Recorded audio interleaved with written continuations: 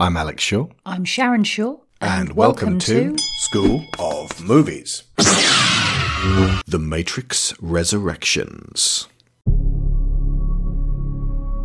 We can't see it, but we're all trapped inside these strange repeating loops. Billions of people just living out their lives, oblivious. But this is the moment for you to show us what is real.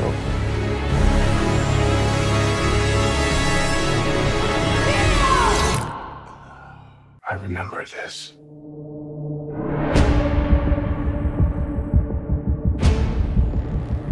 So deja vu. And yet it's obviously all wrong. Maybe this isn't the story we think it is. They taught you good. Made you believe their world was all you deserved. But some part of you knew that was a lie. Some part of you remembered what was real. It's so easy to forget how much noise the Matrix pumps into your head.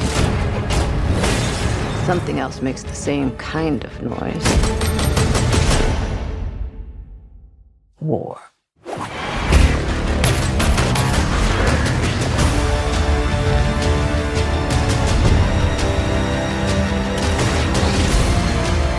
What happens to Neo?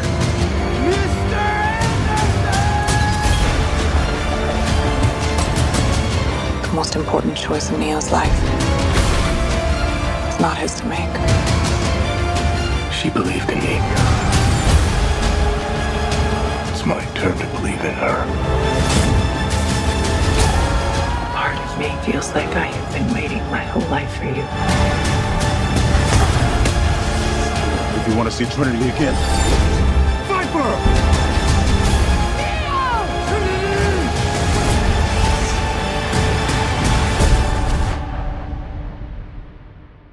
I saw this in a dream.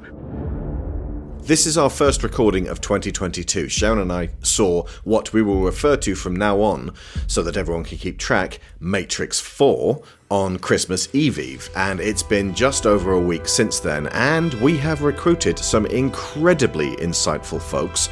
Welcome back to the show, Victoria Luna B. Grieve. Hello, thanks for having me. I am certainly old code made new. Alexa Vargas. Hi, and in the spirit of Matrix 4, I don't have a reference. And Brendan Agnew. How's it going? So I have a feeling that you three loved the movie significantly more than Sharon and I did, considering the effusive responses and discussions on our Discord. That's why we brought you on. We are going to talk about the various themes, subtext, and details, because what interests me the most, and I suspect the best service we can be to our listeners, is focusing on enthusiastic analysis of the many choices made by Lana Wachowski flying solo as director for the first time in the cinema. So I have a selection of key characters, some new, some returning, some new and returning, and I think this is a case of, unfortunately, nobody can be told what The Matrix Resurrections is. You have to see it for yourself. We would get too bogged down and use our time explaining the plot otherwise to talk about it, so the best use of our time is examining what we all saw, rather than attempting to just tell you what literally happens on screen. So definitely see this first, in whatever the safest way you can. I wanted to ask about a ground rule, and that is very specifically because The Matrix as a franchise is, oh god, I can't believe I'm about to talk about this, a cross-media platform?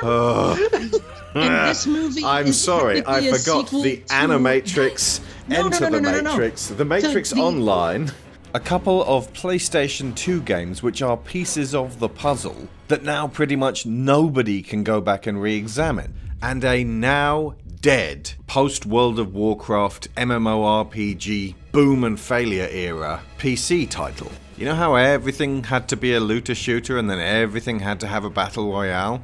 That, but with MMORPGs. So The Matrix Online is actually the important... This movie is a sequel to The Matrix Online. Yep. Almost every single thing in this movie that somebody would say, hold on, that doesn't make sense, or that seems like a weird call, is answered by events from the Matrix Online that I inexplicably have information about. Oh, which but inexplicably is fine. We don't need the explanation, but if you can fill us in on a lot of things, that would be great. Well, as the operator to an extremely terminally online red pill, my friend, my dearest, soul sister Astra actually was like a major player in the Matrix Online. And so when you say red pill here, are we referring to people who actually understand the Matrix, or people who have deliberately misinterpreted it so that they can complain that they are being fucked over by blue-haired feminists? Well, specifically, red pill in the terms of Matrix Online was the player characters. Okay. It was I have a feeling that you will get annoyed by my knowledge of this thing. I could not possibly get annoyed. I mean, I might tease you about it, but I'm not going to get annoyed. That is extremely fair. But it's just like really weird deep cuts, like how my friend Astra was instrumental in Morpheus's death, and the actual... Did they kill him? Morpheus, yes. Okay.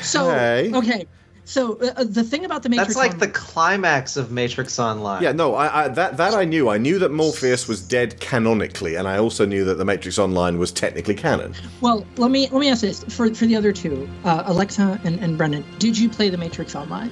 I did not, and I also am very regretful I did not have time to look up anyone who has like a YouTube video breakdown or whatever. Oh boy. Okay. So... In as quick as an explanation, and I have never played it, but again, my dearest friend, certainly for the time of the game, was extremely involved, and we talked about it all the time, and I actually went back and tapped her recently in preparation for this to get stories so I had a better understanding. So the Matrix Online, briefly, was a 3-sided MMO that had machinists, which were human players, red pills that were working with the machine factions. You had the red pills that were Zionists, they were working for the human factions, and then you had the Merovingian red pills, which were working for the Merovingian, obviously. The thing that set the Matrix Online apart from other MMOs is the fact that the Wachowskis were actually involved in it.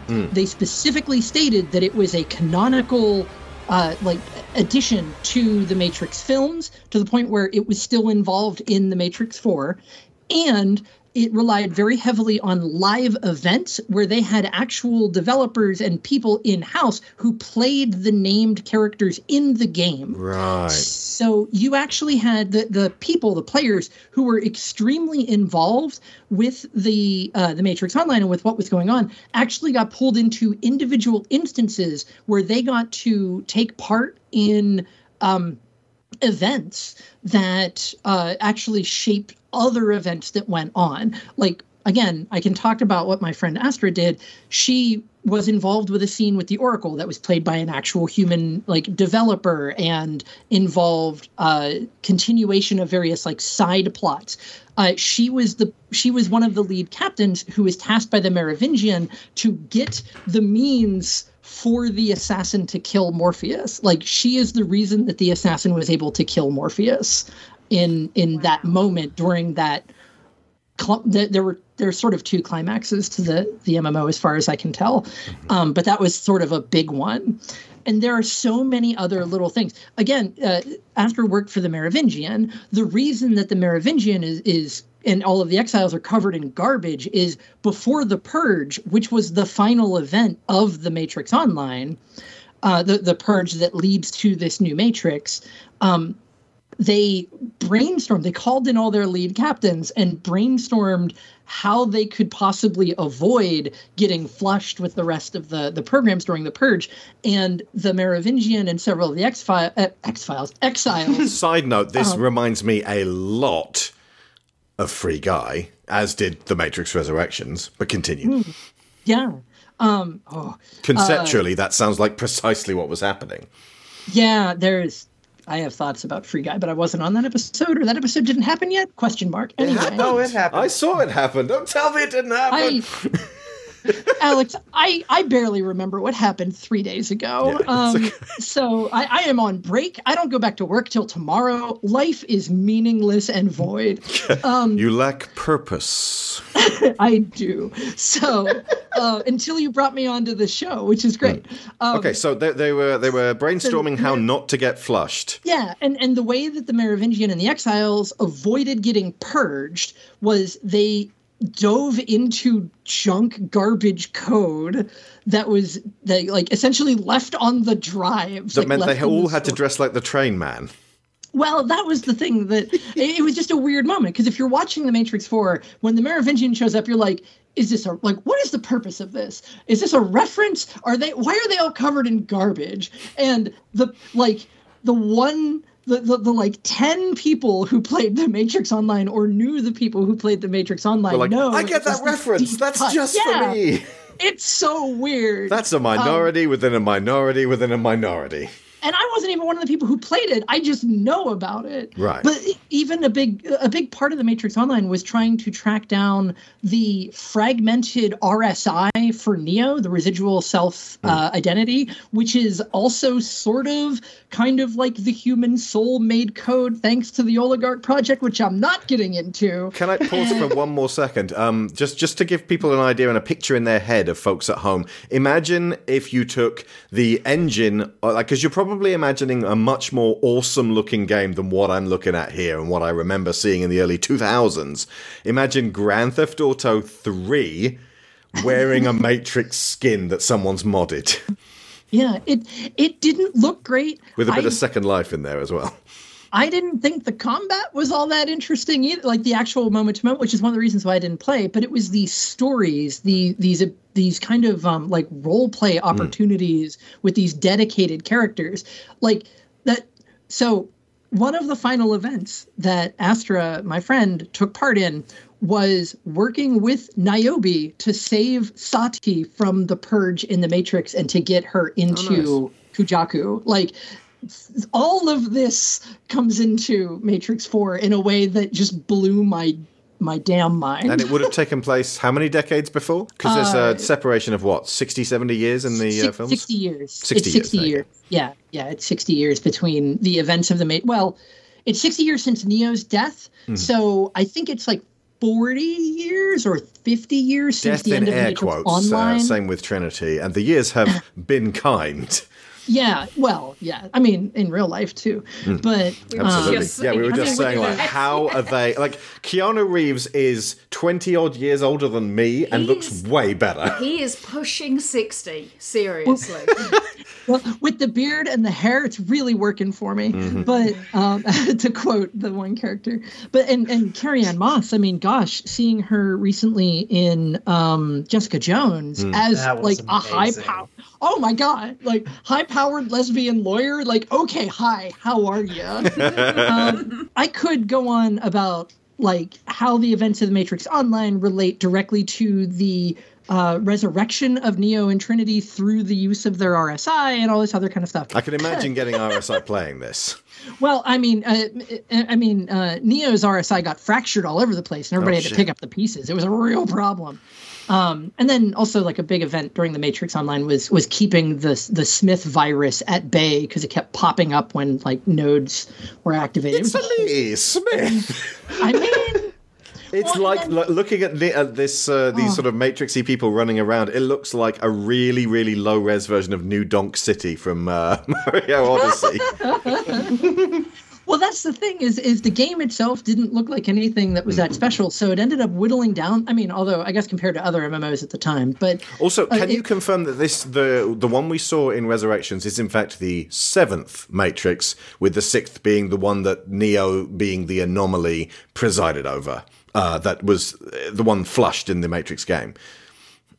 So how many previous Neos did the one I think the architect say? He was referred to by the architect as the 6th. The 6th. So that means that there were 5 before. That this is the 9th Matrix if you count the 2 beta matrices that they made before. I was going to say he had that one where he's like, it was a perfect world and everyone fucking hated it. It was a disaster. Entire crops were lost. There were two beta matrices before they made the Matrix that we And there wasn't enough time, I assume, for the one to occur naturally? Or was it just that the entire crops were lost was the instigating incident before? From the way he describes the first one falling apart, I suspect that effectively everybody in it becomes their own anomaly.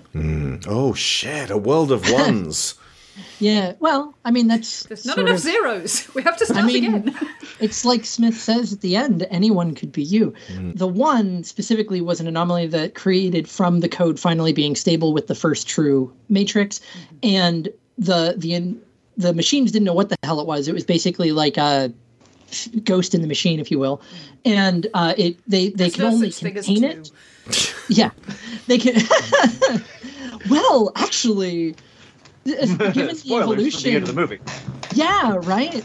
So, but the idea is that the machines didn't know really what the anomaly was. They were only able to contain it, and the anomaly continued doing weird things, making the one, and then they kept rebooting it just to essentially reset this weird anomaly and to reset. It was an overflow error. Yes. Basically, but then once Neo and Trinity, so what they needed was a trans-lesbian polycule to really activate the problem in the system, and then everything went to hell, and was the first movie.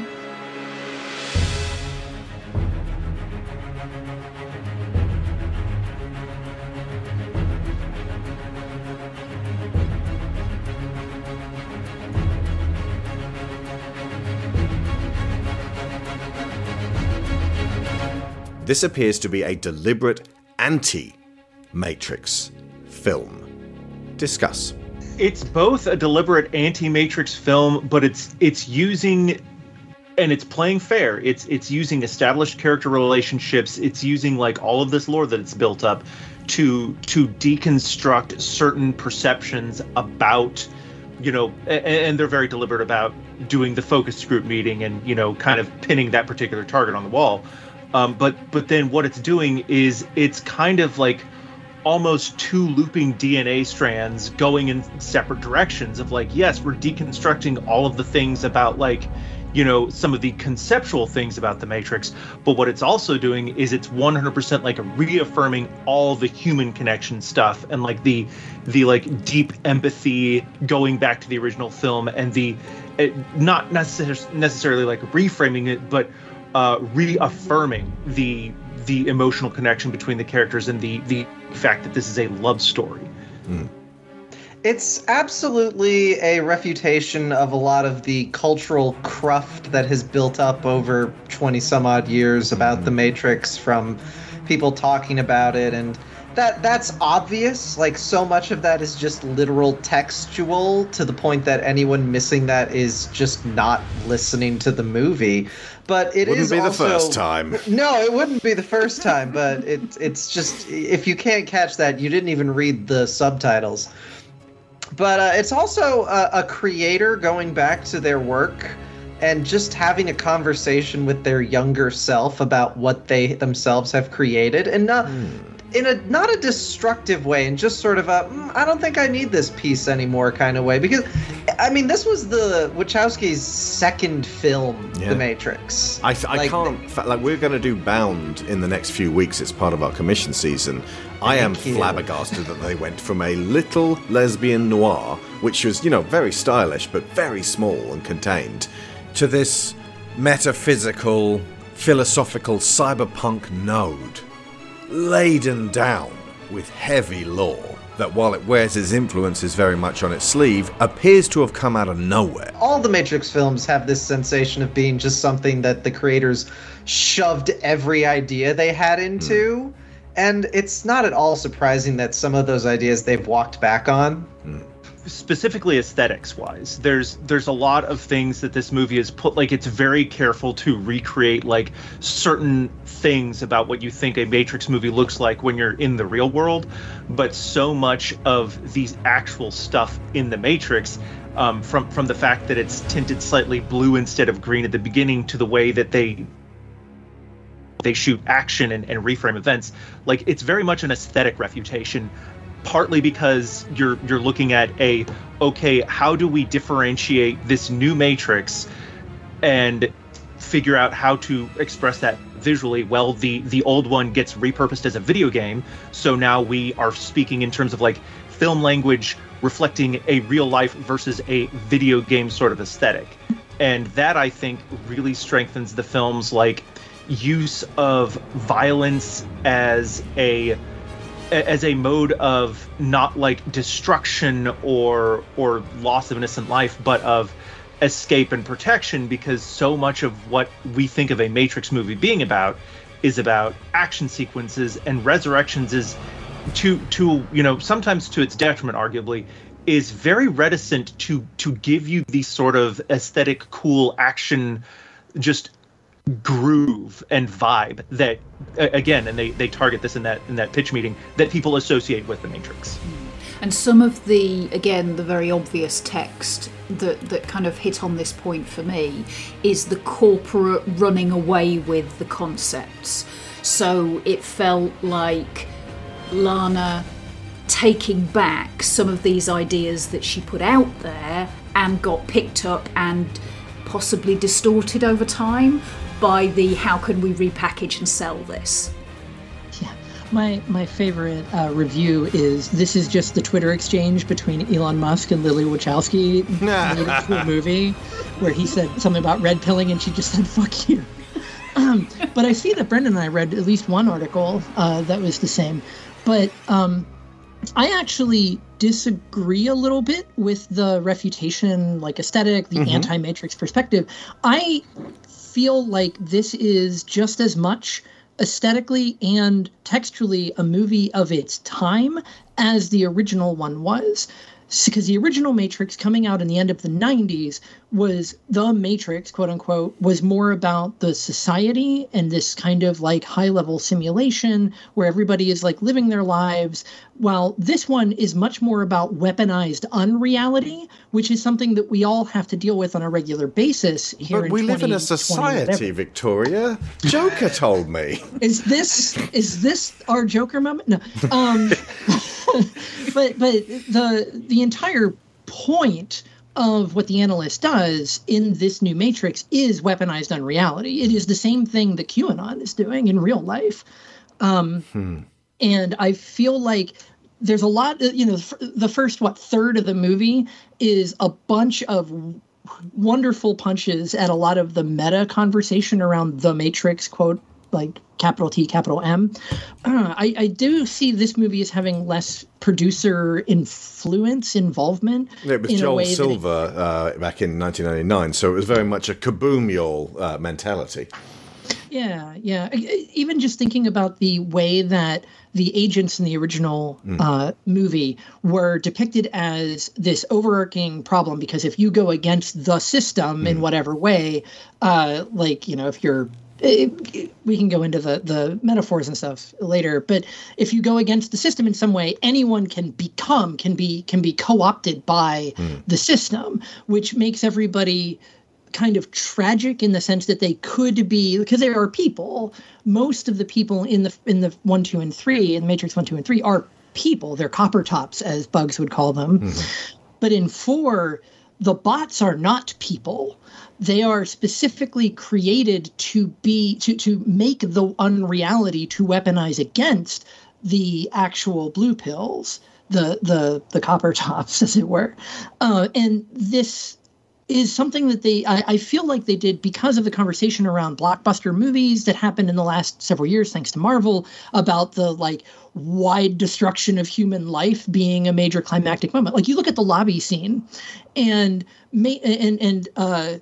Neo and Trinity are shooting up a whole lot of people, but also some cops. And and it's the idea that those are actual humans that they are killing. But they killed Paul Blart 17 times. Yeah, and they have to, because they are all so deep in the Matrix, aka cis hetero patriarchal capitalism, that you cannot get away from that. They are dangerous to you, and they are doing it almost out of a kind of defensive reaction, because if they do not kill these people, they will become agents.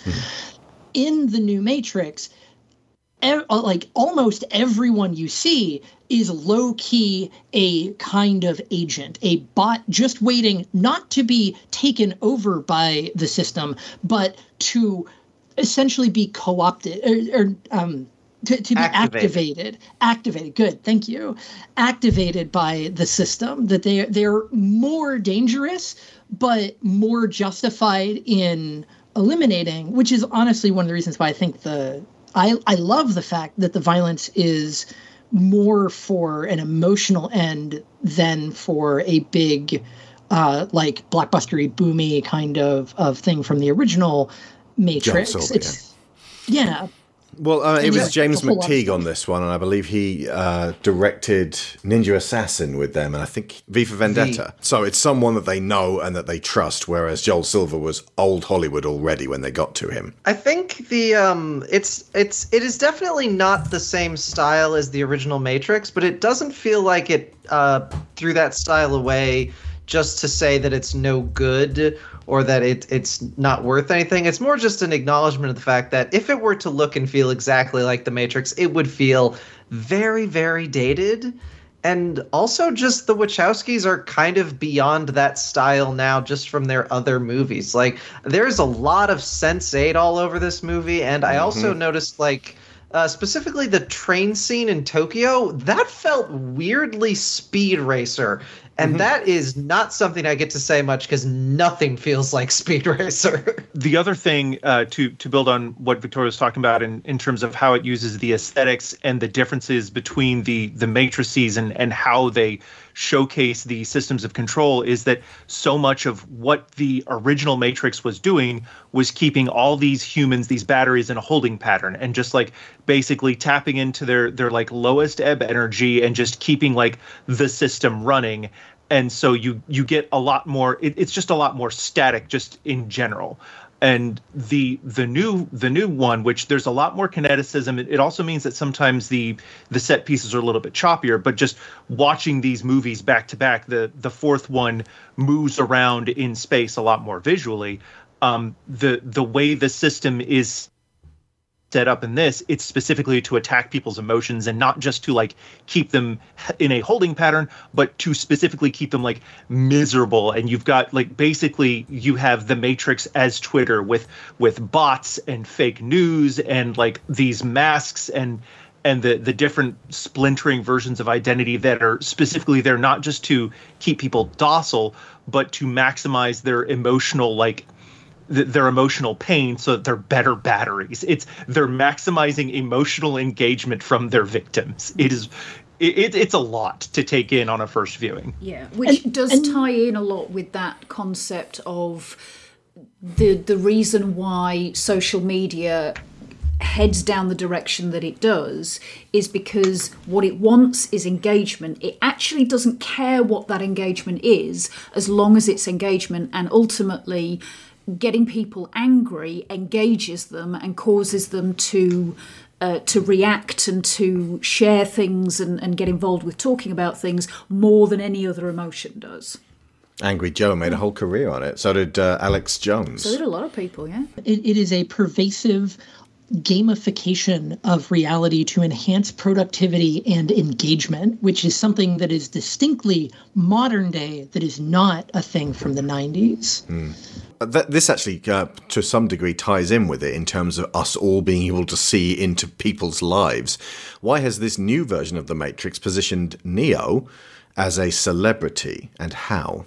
Well, from a screenwriting perspective, it's actually really brilliant to have him be the creator of the Matrix games, which are literally just the first three movies as games. Like, and they don't go at all into how that actually works in terms of how you would play them. It does seem like game technology in this new Matrix is ahead of where ours is, just in terms of what it can actually functionally do. We've been watching while we've been talking the whole way through The Matrix Online, and we're currently now on Enter the Matrix from the PS2 era. Woof. I loathe this era of games. But it is so ugly. Having the Matrix within the reality of the fiction of this new Matrix, that's a sentence, is very useful in terms of like making sure that everyone within the story is on the same page, even if that wouldn't really make sense. The historical documents. It's that. It's kind of the fictional documents about the actual history. It's the opposite. Everyone's read the historical documents, and that means that Neo is very close to his own story, but he's so close, he's so zoomed in on his own past that he can't actually, like, see it or absorb it in any sort of way. Like, if Neo was just some guy in this new Matrix, he would one day, I assume, stumble upon this world-famous game trilogy, and it would awaken something in him, and he might, start having ideas. But by having... That's actually literally what happens to Trinity after she plays the games. But since he's so close to them, and Bug says this out loud, they trivialized his story to a certain degree by making it something, I made a really popular game, and then all these kiss asses showed up and told me I was the best thing ever, and it was really hollow and empty. And they made all of this asinine entertainment. They've removed his ability to have any kind of perspective or space between these events and what he's experiencing now, and that makes it very difficult for him to pick out from that what's real and what's not. What's a memory and what's something that he just spent ages writing. It's the same, like, they're hiding him in plain sight from everyone else and from himself. This must be a hazard. Well, this is, I can tell you right now, a hazard of writing meta. Like, if you actually start incorporating real life into what you're doing, and not just mirroring specific moments from reality, but mirroring specific personal moments, those lines do blur, and you start to wonder how much of yourself you've put into these characters, and how much are you kind of drawing backwards from them.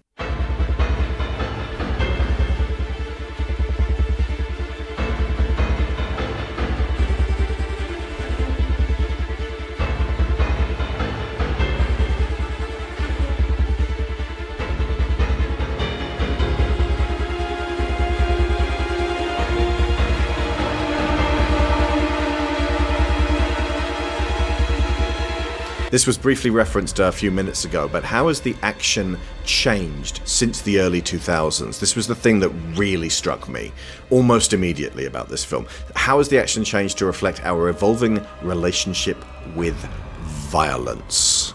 I don't think Neo ever picks up a gun. I think he entirely uses martial arts, and then his new, like, shield and repulsion power. Oh, he's spamming that thing. Yeah, he does not use a gun. I checked. Yeah, and I think that right there is.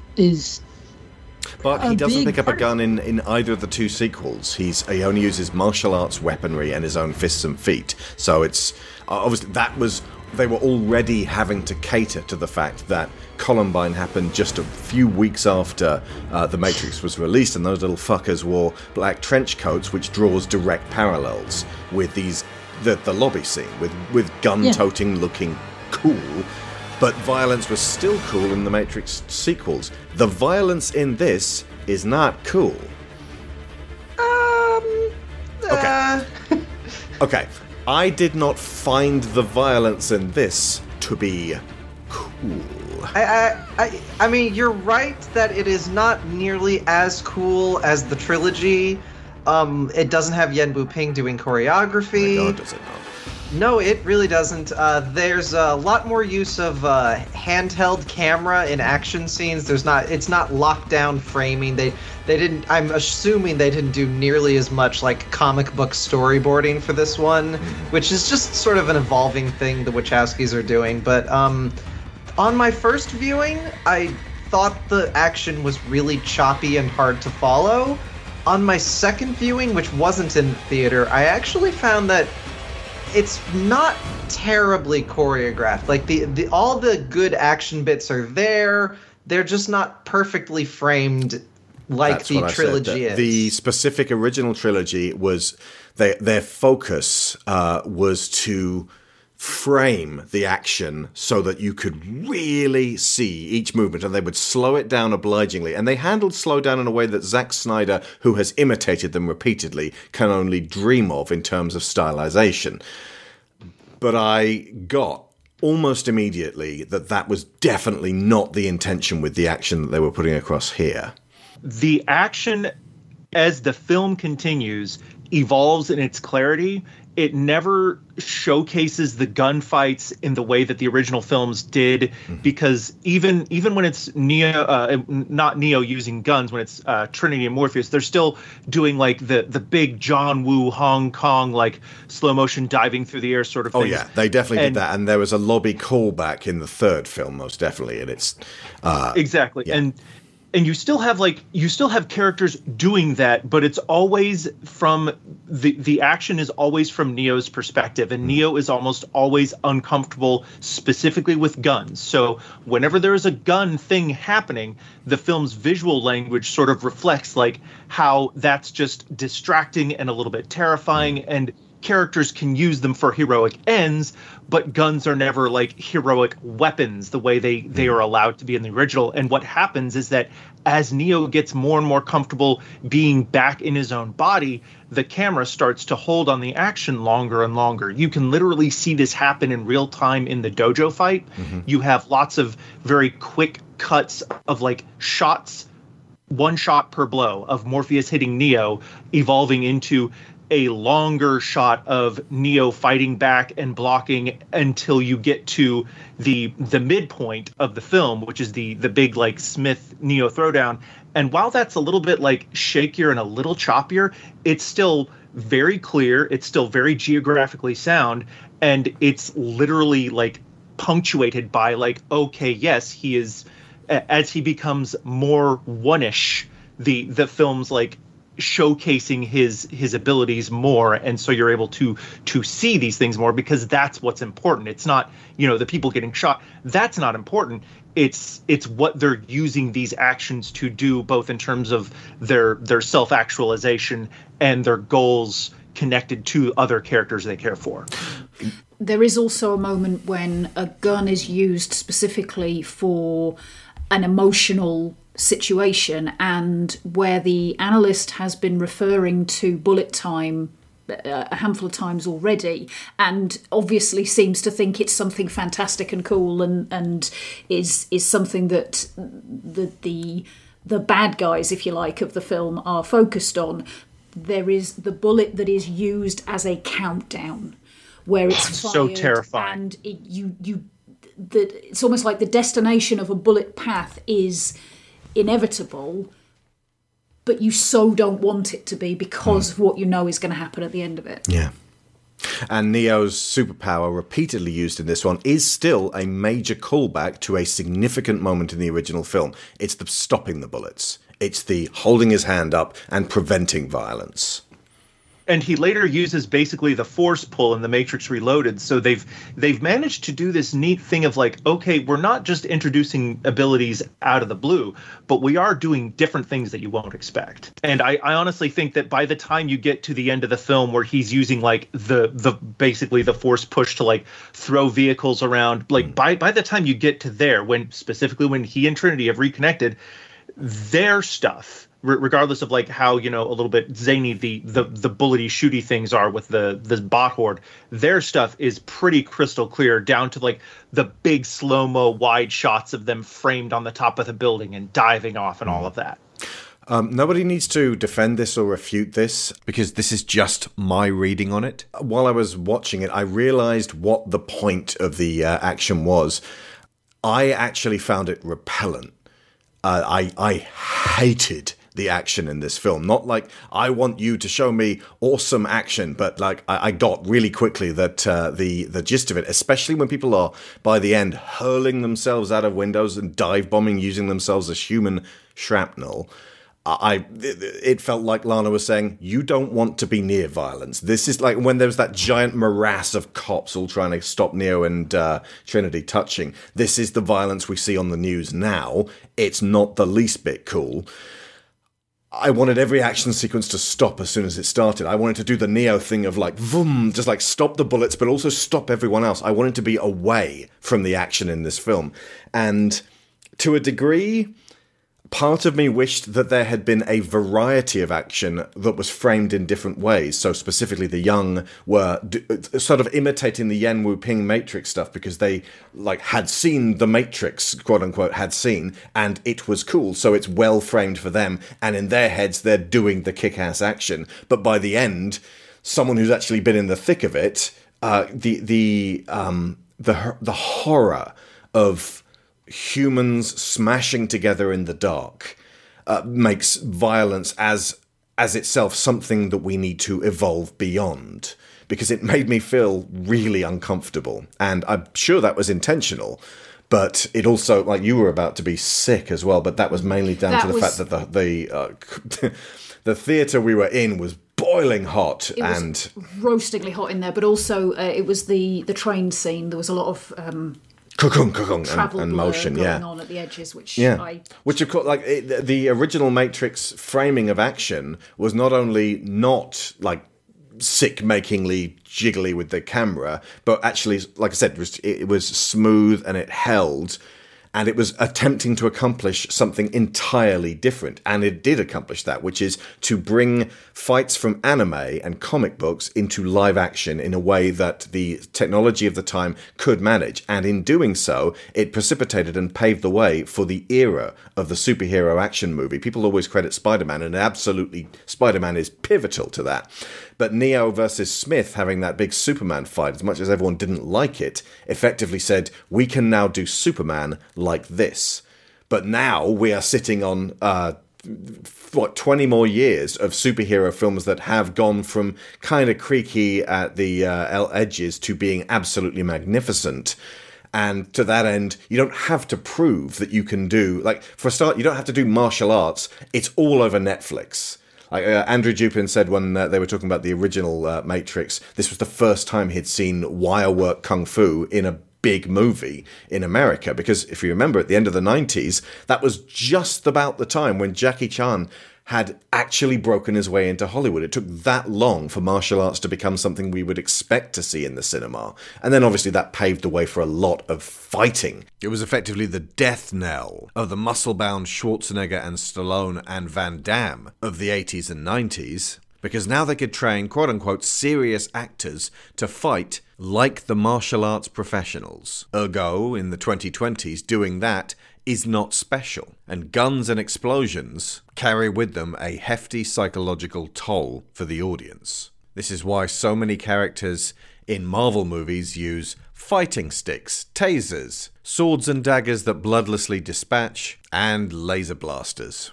And the Avengers and the Guardians tend to fight robots and aliens, and robot aliens, and we're not supposed to think too much about the families of these robot aliens. John Wick can kill 100 henchmen, or a bunch of bounty hunters who have looked at the cash money that they can get by running at John Wick with a knife, and weighed up their own lives and thought, it's worth it. It never is. But The Matrix is about all of us. So it requires some deeper thinking on what the action means.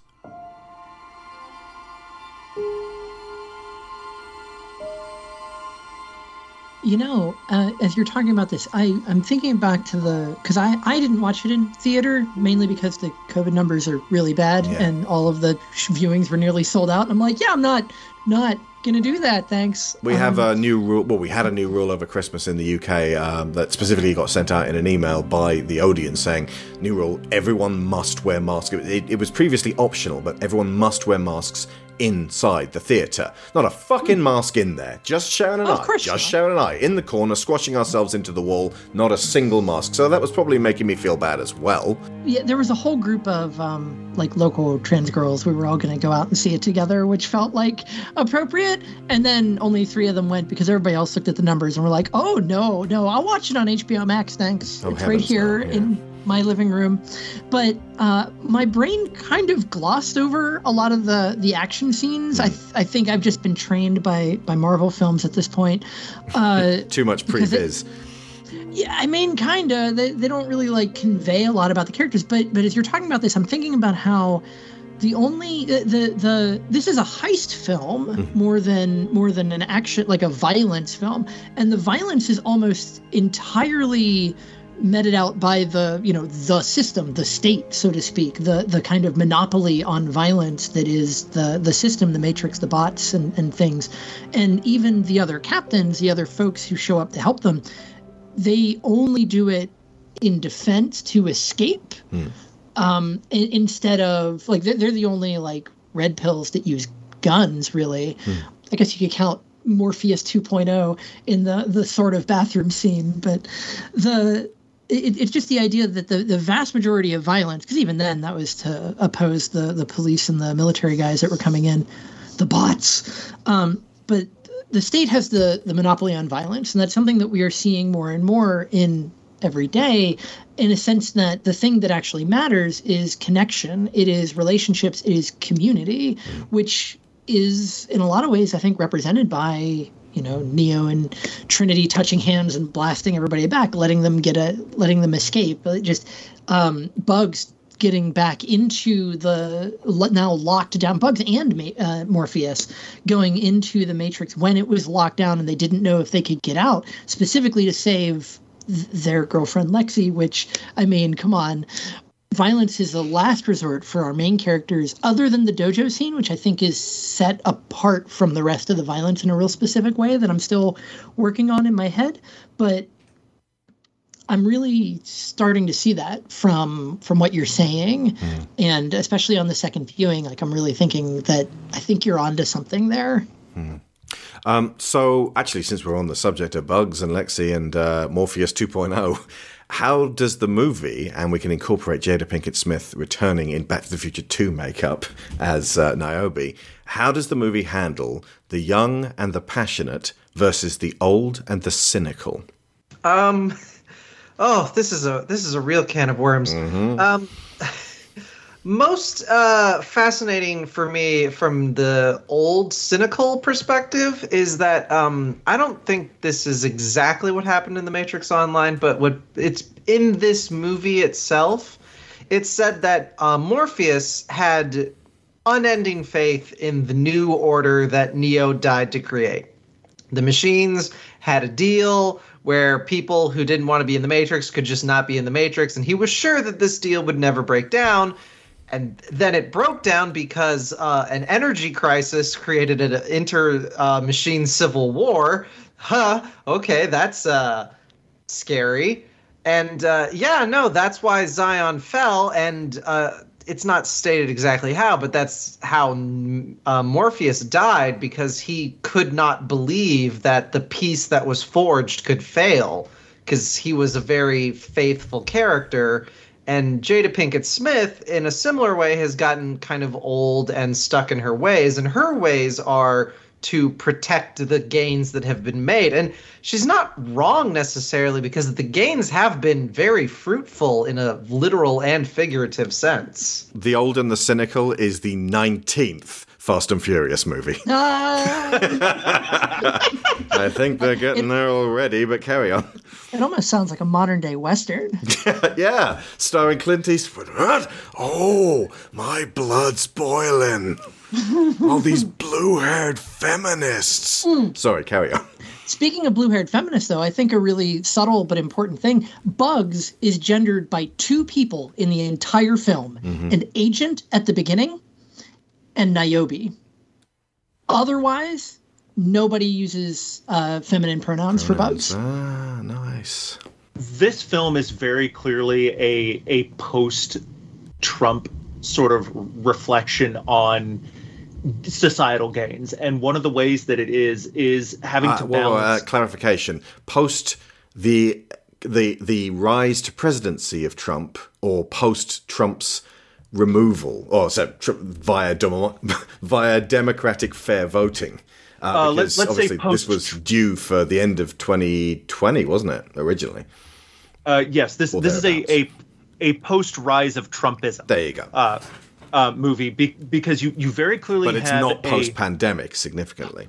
Well, no. But what you have is a creator who has very clearly had some definitive social conscious issues, even in their early films, who has gone through a major period of transition and is looking at how bad are things now versus when we made this seminal groundbreaking work? And Lana is just very clearly using these older characters to go like, okay, things are still horrible. In some ways, things are bad. In some ways, things are genuinely better. You know, you have like Sebebe, you have Morpheus being able to literally transit. We see a character literally transition in the first 20 minutes of the movie, gets a new body and everything. That's pretty amazing. But you still have these characters trying to reckon with how do you balance protecting the gains that you've made and how do you not stop fighting for more, both to like validate the younger people who are following you and their goals and their wants and their wishes and how like that's something they should be able to pursue, but also like how do you do that responsibly? And that's something that Lana Wachowski was not necessarily subtle before, but now it's just very blindingly obvious in terms of how do we reckon with the state of the world, and the way that she uses her characters to sort of balance on that knife's edge of like, yeah, there's a new Matrix, it's worse than ever, but we still have more people with us now in spite of everything we've lost. And the way that they use the characters splintered in the beginning and then fully united in the end across generational lines is a very neat sort of screenwriting shortcut that she uses for that during the course of the film. Young versus old. What are they both trying to achieve? Especially people who've seen this film twice, because it's actually a little vague in my head what Bugs and company were looking for. They wanted to get Neo, but then what? Well, Neo's still got his source, like, basically Neo's still the one. Mm-hmm. Like, he never stopped being the one. He's got the source code from the original Matrix. He's able to rewrite things and to basically free minds. Like, we see him, and the way he breaks free of his RSI is like how Bugs got free. And so he's literally there being able to show people the way, but he can't do that effectively while he's still being blue-pilled by the system. And so the way that the new Matrix works is it makes people miserable but not want to not be miserable. And that's what Bugs is trying to fight against versus Niobe being like, no, we've just got to protect what we've got.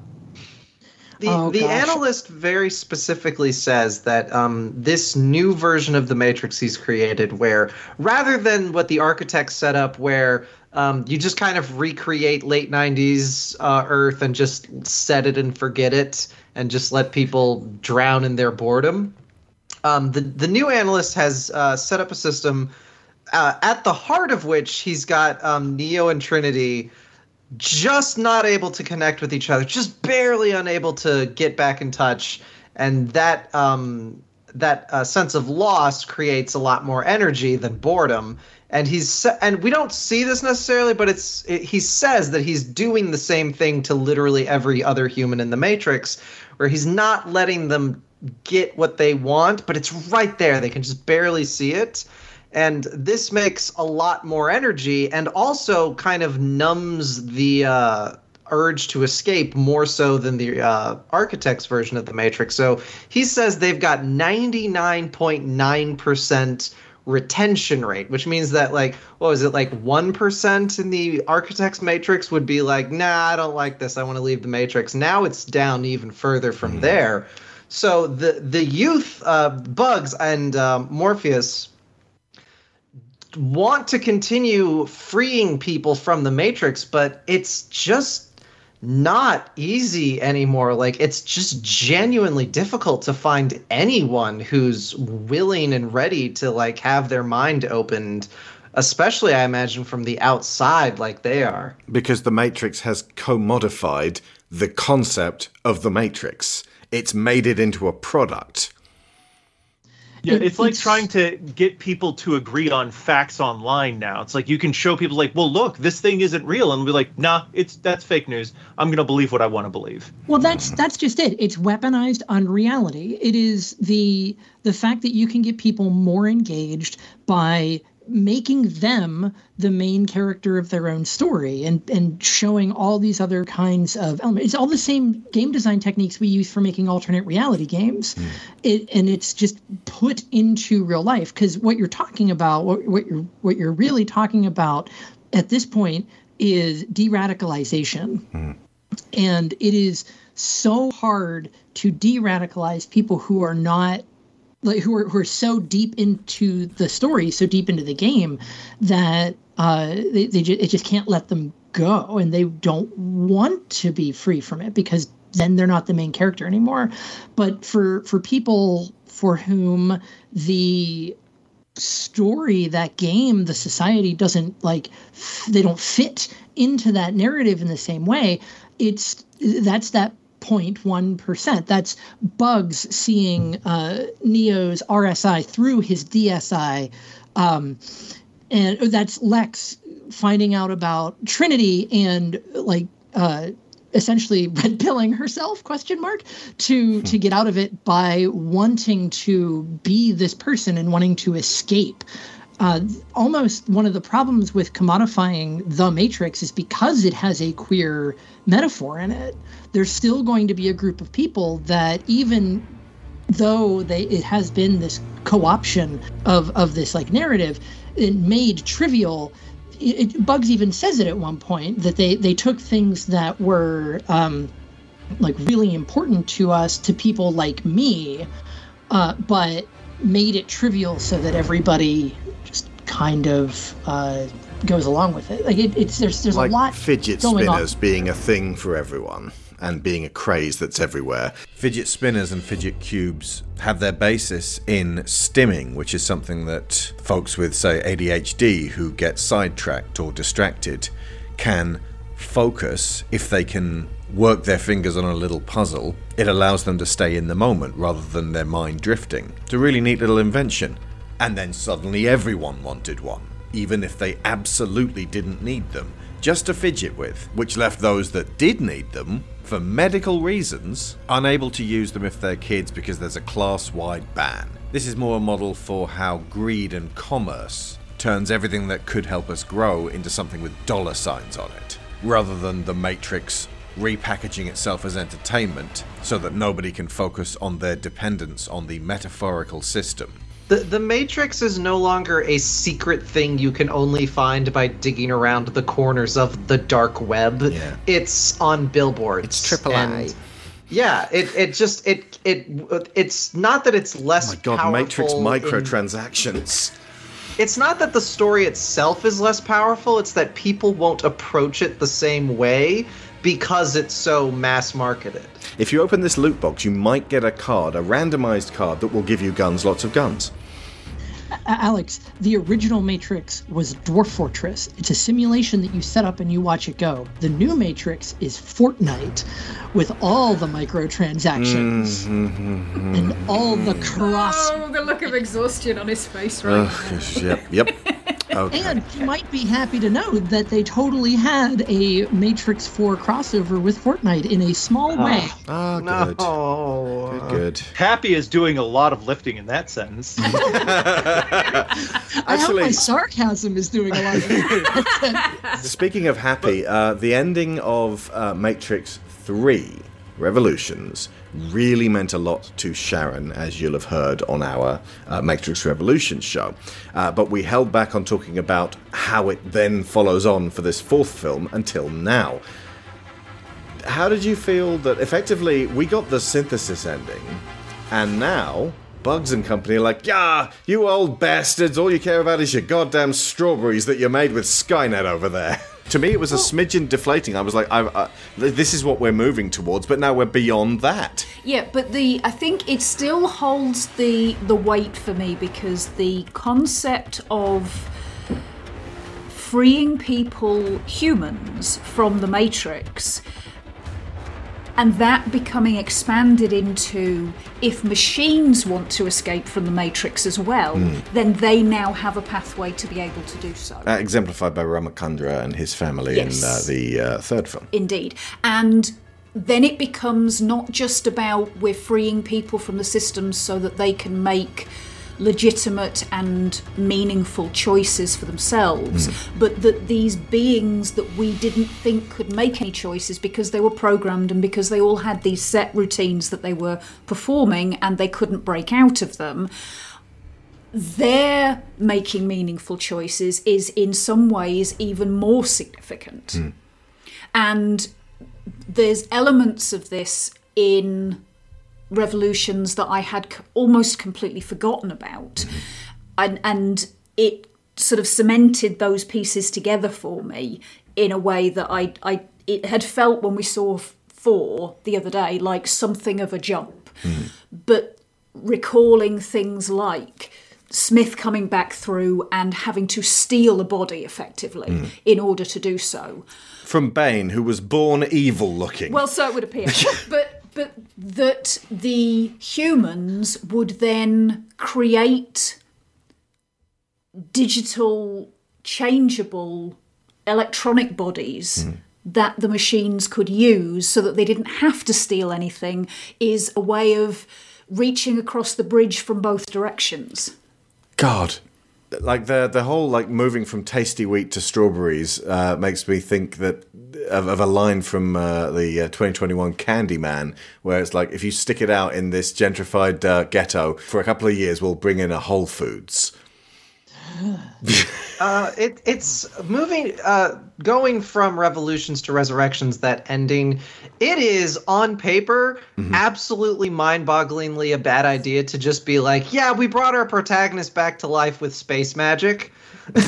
but when I'm watching the movie, it is basically they brought him back with space magic, because we don't get an explanation of the technology, but the way it's presented opens up so many other questions that fill in so much texture to the world that it doesn't bother me that they were just brought back with space magic. Because what happens is like the analyst says, yeah, my predecessor made a deal with you, and like I picked up your bodies and was like, yeah, I can do some really cool stuff with this. And it introduces this idea of factionalism within the machines. Like, before we had programs who just kind of, you know, if they didn't have a job anymore, maybe they want to hide out in the Matrix. But now we've actually got, like, the machines are not a united front. There's different groups, and this analyst had a pet project that just happened to actually bump him into a position of power when it worked out.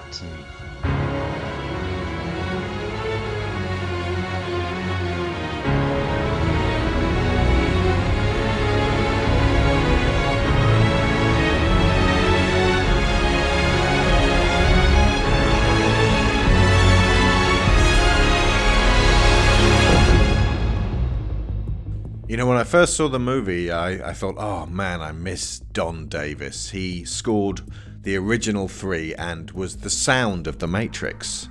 And this is Tom Tykwer, director of Run Lola Run, which is really good, co-director of Cloud Atlas, along with both Wachowskis, and he did the music for Sense8. So, and again, this was a very personal project. They brought in someone who they knew and trusted and knew what he was doing with Lana's work in their world. And editing this show together, this score is growing on me.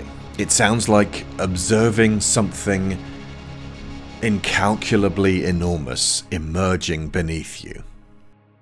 All the Matrix sequels have a subtext about cycles and the challenges in breaking them. How does film 4 tackle that particular aspect?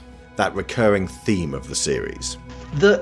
Okay, so in terms of cycles, this movie is in many ways the beats of the original trilogy all crammed into one movie. Not equally spaced, I would say. The entire opening 30 minutes with Neo still in the Matrix, that a lot of people who even weren't hot on the movie have said was actually really good and engaging. That's like maybe the first 10-15 minutes of Matrix 1, but stretched out for like twice as long. It's unevenly distributed. Yeah, and then we kind of rush through Matrix 2, and then Matrix 3 happens, and then like right at the end, a new story it can be told is the idea. The film posits in the first 30 minutes that the only way to break these repeating loops is to find the people that we share common cause with and help each other out of them, so that we can, instead of just repeating these processes over and over again, use our experiences from these to build something different. I think that's probably like and again, like Lana Wachowski spends an entire scene saying "fuck you" for trying to tell me what my movie's about. but the fact that we have Neo as still established as the One, and by the end of the film, the cycle of the One is not just broken; it is completely transformed. I think sort of bears that out at least a little bit. That cycles are a part of society, that we will find these ruts that we get stuck in, and it's just our job to like help us out of this rut so we can find a new path just a little bit further up the hill, wear that down, and then we'll keep going from there.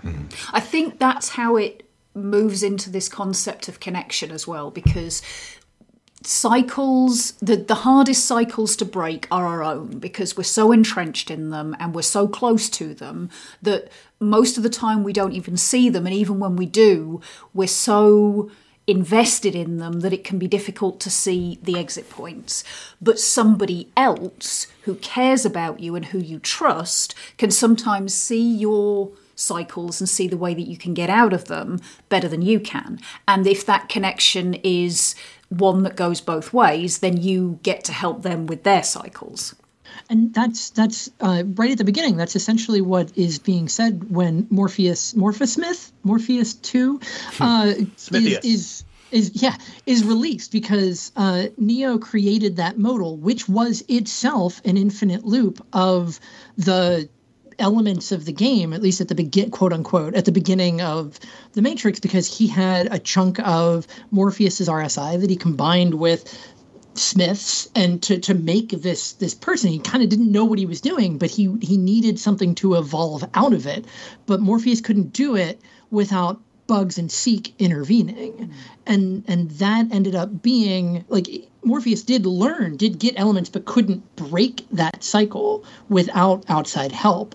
RSI in this case is residual self-image, not repetitive strain injury. I think, to go back to your previous comment, the problem with the olds, the boomers that are running IO, is that they have essentially carved out a safe place. They have made a little walled garden, and they want to just keep that. They want to protect what they have because they're tired of fighting, while the younger, somehow queerer generation wants to go and help other people break out of their cycles.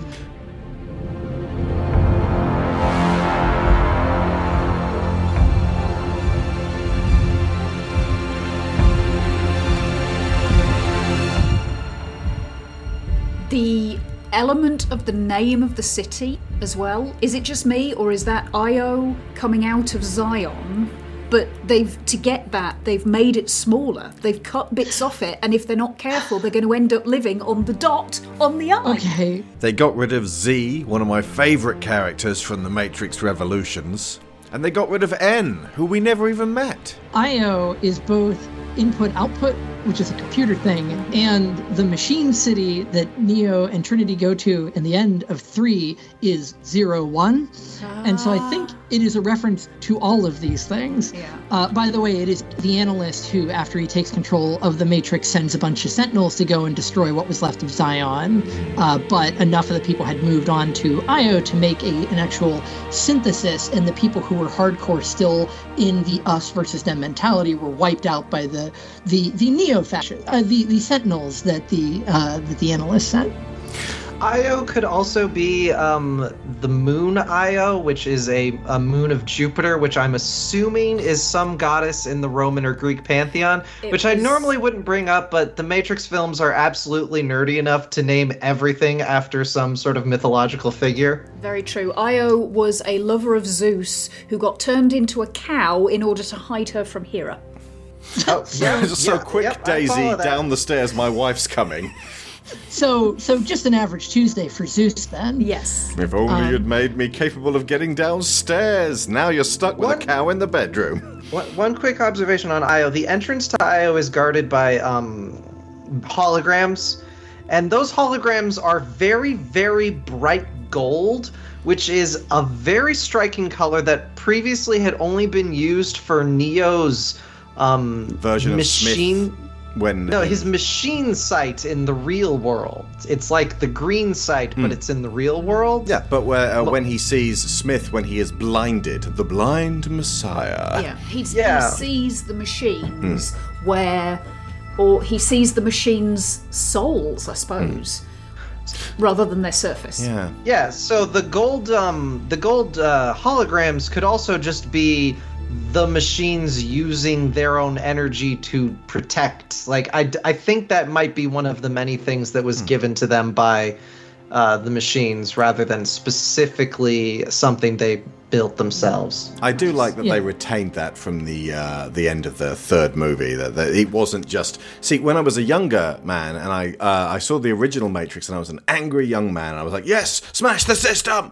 And then I saw the sequels several years later, and they dissatisfied me greatly. And in recent years, as you've heard listening to the past couple of shows, while the films themselves haven't gotten better, the philosophies within them have gotten more resonant with my own, or my own have become more resonant with them. But yeah, the original version of me was like, what do you mean you're going to do a handshake with the machines? They have no concept of oral contract. They're going to break it whenever the moment occurs that, this is no longer advantageous to us.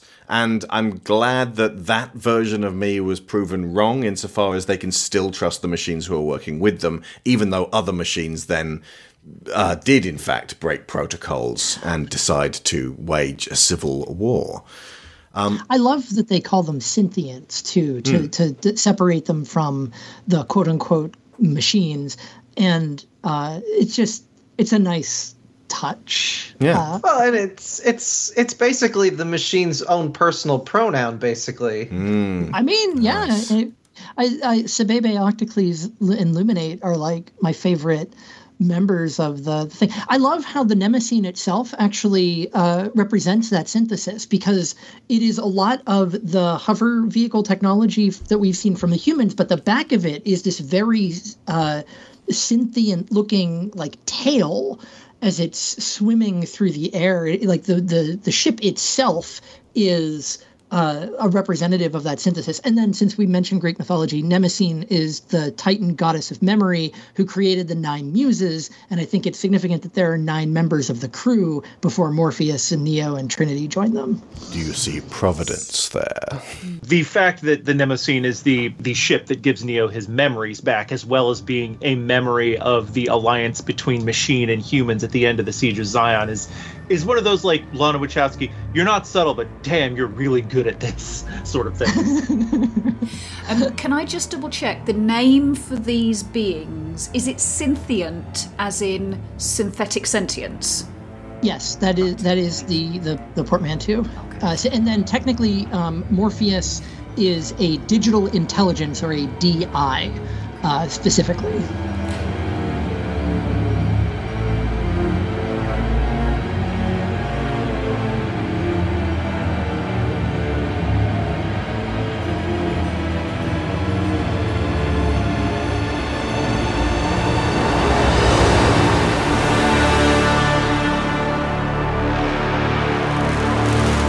One aspect that Bob Chipman voiced, which matches something that I said to Sharon as we came out, which was, wow, they really made that for 40-year-olds, is Generation X and early millennials didn't change the world as we would have liked to, and now we're just really tired. And this specifically, I feel like, is almost most exemplified in Trinity of anyone in this film. Wow, I would have said it was a Neo. Well, it feels like Trinity lacks the drive to change because she's so invested in her life and she's tired.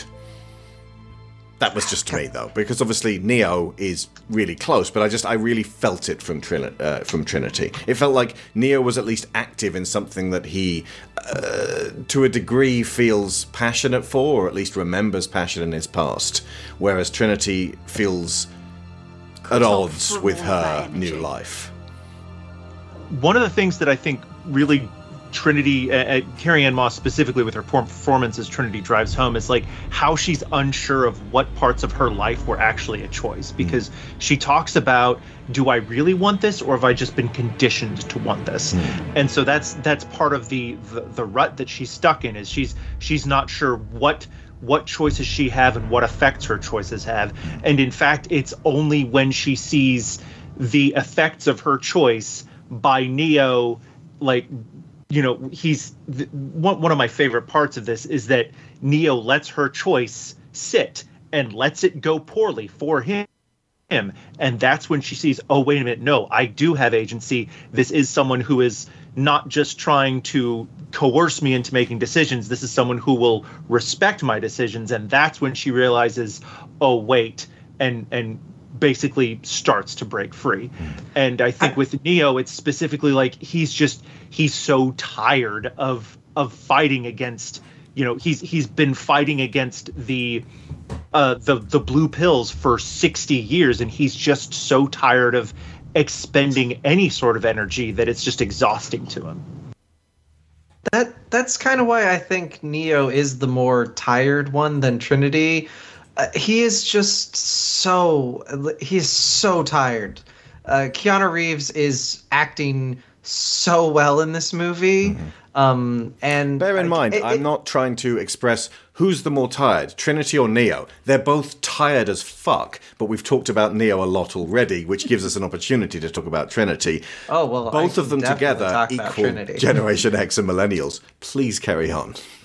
I mean, okay, well, in that context... specifically, Gen X and early millennials, the ones who saw The Matrix in theaters, or at least on DVD for the first time, and the ones who were there at its inception, and then many, many, many years went by, and in Bob's words, oh, hey, we won with Barack Obama. We're moving forwards. What the fuck? You voted for this guy? Why? Why is the holding pattern for the US president senile old man? The coffee shop scene, the second one specifically, where Neo and Trinity sit down to have a conversation with each other is, there are so many feelings in that. Neo expresses that, like, he definitely does enjoy making video games, but it's a job. And maybe he shouldn't have been so quite autobiographical with his main character. And Trinity talks about making motorcycles, which that's kind of I want to say more of a fanficky bolted on character aspect of her. Like she uses a motorcycle quite a bit in Matrix 2. But it's not like she ever expressed interest in motorcycles. It just she looked really cool riding them. So now it is an actual interest of hers. I'm totally fine with that being bolted on because Carrie-Anne Moss working on motorcycles in a tank top is so hot. In the words of Tim Rogers, I'd let her kill me. But that coffee shop scene has just one moment where there's mirrors all over this movie, and we see Keanu Reeves's digital self-image reflected back at him wrong a bunch of times. But that coffee shop scene is the only time we see Trinity's digital self-image, what everyone else aside from her and Neo see reflected. And that is... Yeah, no, you can't get a good look at the face because it's just sort of in the tabletop, but it is very much just sort of a general mom face. And she's blonde. It's a really relevant part of that conversation that they not only can see their own residual self-image, but each other's, and are surprised by the changes in the reflections and things for their digital self-image.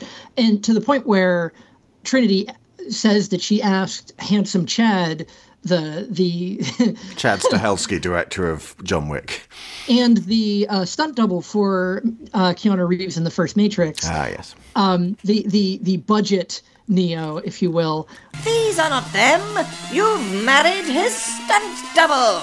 She asks, like, don't I look like her? Doesn't she look like me? Whenever she's talking about the video game Trinity, and he just laughs at her because he's seeing her digital self-image, who is blonde, who doesn't look anything like Carrie-Anne Moss. And it's such a good moment. That entire scene also has a bunch of background extras repeating through the windows as like the people who are walking back and forth around the coffee shop. It's like the same 5 people. Nice. I thought so. When I was watching it yesterday, I was like, I think I saw that person already, which really reinforces the fact that so many. No, that's a cat. That so many of the people that are walking around are bots. That they are put there to like fulfill this narrative that's part of that weaponized unreality. It's just so good. I think specifically they called the cat Deja Vu so that if Neo ever thought, oh, Deja Vu, then the analyst could say, yes, my cat is called Deja Vu, so that they could directly join it via mnemonic to a thing that actually happened to him, that wherein they changed something. The therapy scenes and such are so unbelievably good for showing how they've essentially, I don't want to use the term gaslit, but really making Neo try to like come up with a different explanation for why everything is the place, to the point where we actually see Neo doing like grounding exercises at the end of the shootout in the office before it transitions to him being in the analyst thing. Like it was a weird moment that made me be like, I feel like that's something from a Scientologist film where like the therapist and psychiatry is the problem. But at the same time, it was just really appropriate given the circumstances of like trying to reconcile one's reality. That also feels like something clearly from their experience of like someone who's got just enough like pop psychology to weaponize it against you. The Jordan Peterson sort of, trying to use just enough gobbledygook to get people to believe clearly stupid shit. And the fact that there's just enough actual exercises mixed in with what the analyst is doing it feels so sinister, but also, and again, not to put like, not to assume experiences, but you've got to figure that Lana Wachowski has had some pretty shitty therapists. Oh yeah. Scientology does that as well. It performs all kinds of strange psychological reconditioning upon you, and then says whatever the hell you do not see a psychologist or a therapist of any kind. They will try to deprogram you.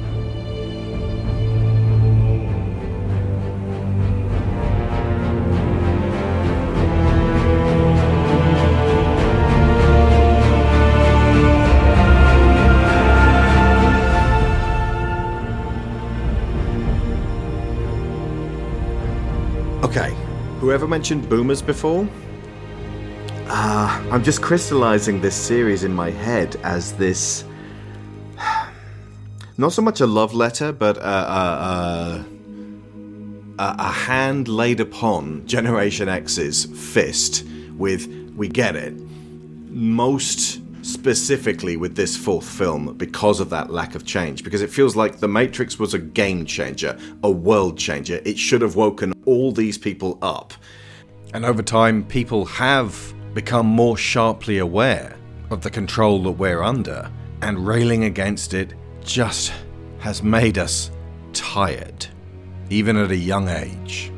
But the boomers who bought into that system, and again, if you're a boomer listening, well done, thank you, #NotAllBoomers, but the boomers in general bought into that system and it worked for them. They bought the property, they played the game, they played by all the rules, and it worked. And then their children were Generation X, who always sat uneasily with that. We were told we were special until we failed. And then the world was full of nothing but disapproval for our slacker fucking attitudes.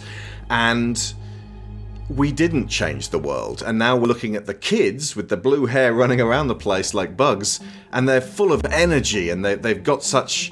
Either they're Zoomers or Doomers, and they're either devoting themselves to, we can actually do this shit even though I'm depressed as fuck. Let's tell some dark jokes that don't hurt anybody but ourselves. Fake laughs hiding real tears. Or, the whole world's coming to an end and I'm going to drag everyone down into this pit that I'm in right now because then I'll feel less lonely. Meanwhile, millennial bros are like, oh shit, capitalism didn't work. Do you know what will work? A brand new imaginary capitalism that we make up ourselves called cryptocurrency in the metaverse! Was that capitalism only existed because we believed it existed? That's not what this is. I'm in on the ground floor. We're gonna be gods of the new age. There'll be money for all, but mostly me. I just have to recruit 3 friends. That's phase 1. Phase 3 is profit. So we're watching them and it's exhausting having to reconcile with that energy, but we wonder where we're going. And that's why I feel like this 4th film very deliberately delivers us Rey and Finn of The Force Awakens and says, yes, it's generational, we're passing the torch. No, we're not. Move them aside, we're going to focus on these 2 Gen Xers. And it's suddenly all about Neo and Trinity. And that, again, I sat uneasily with, because I'm actually much more invested in what Generation Z are capable of, because, frankly, they've got the energy while we're all fucking knackered. And also, we've been catered to again and again and again, and they know that we respond extremely well to nostalgia. Emphatically. There have been repeated instances of weaponized nostalgia from your favourite, Victoria, Ready Player One, and Space Jam, and... My favourite! How dare you! I tease, I kid. But, I mean, I know. It's undeniable that, that we hoover up every fucking Easter egg in Star Wars because we had these fucking action figures. And, we read the books, we read the comics, and all of the...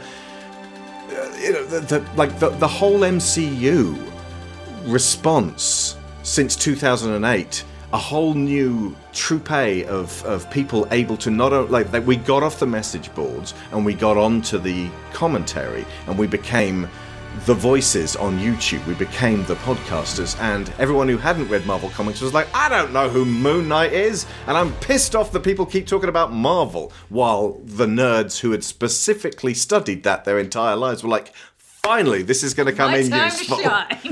And the world has changed so much since the original Matrix came out, because back in the day, Neo was a nerd. Now he's everyone. If you want to look at this from this intergenerational perspective, like you're talking about, I do. I could. Things. I know. The intergeneration wars.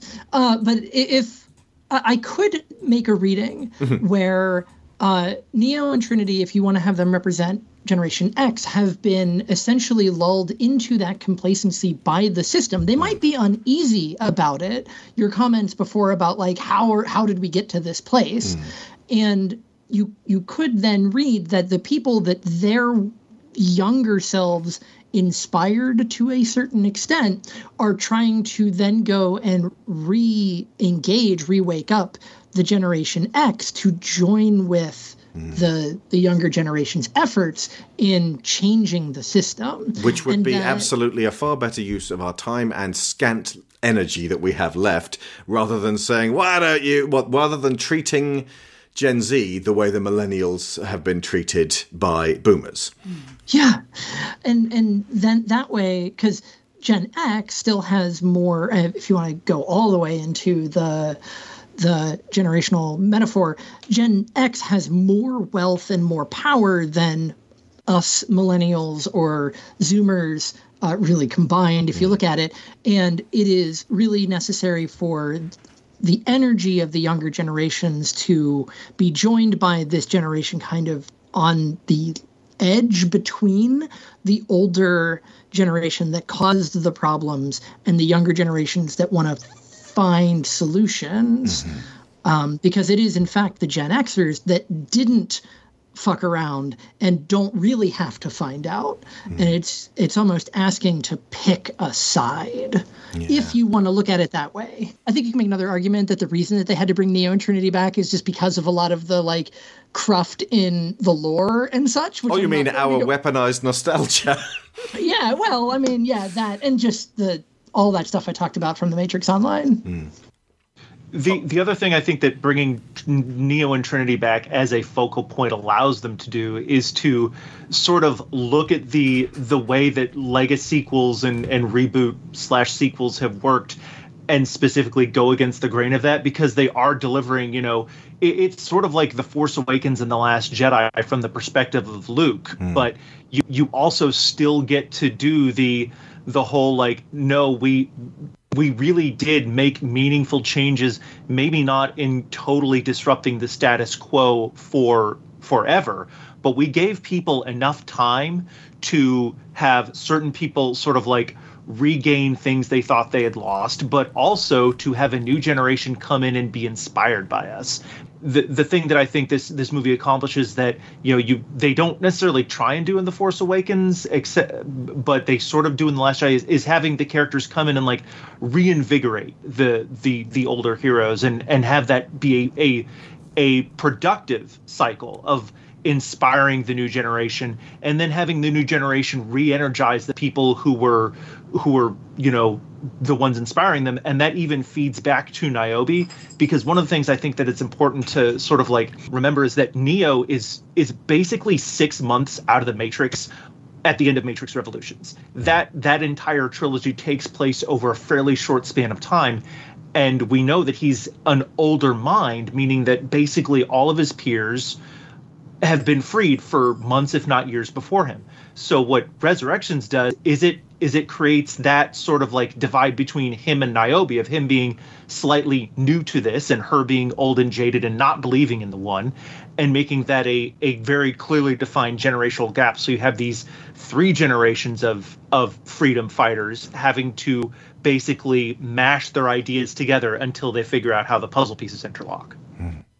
It's also, from a more nuts and bolts movie making standpoint, Lana Wachowski is older. She is Gen X. And I think she wanted specifically to return to the series to revisit the characters of Neo and Trinity.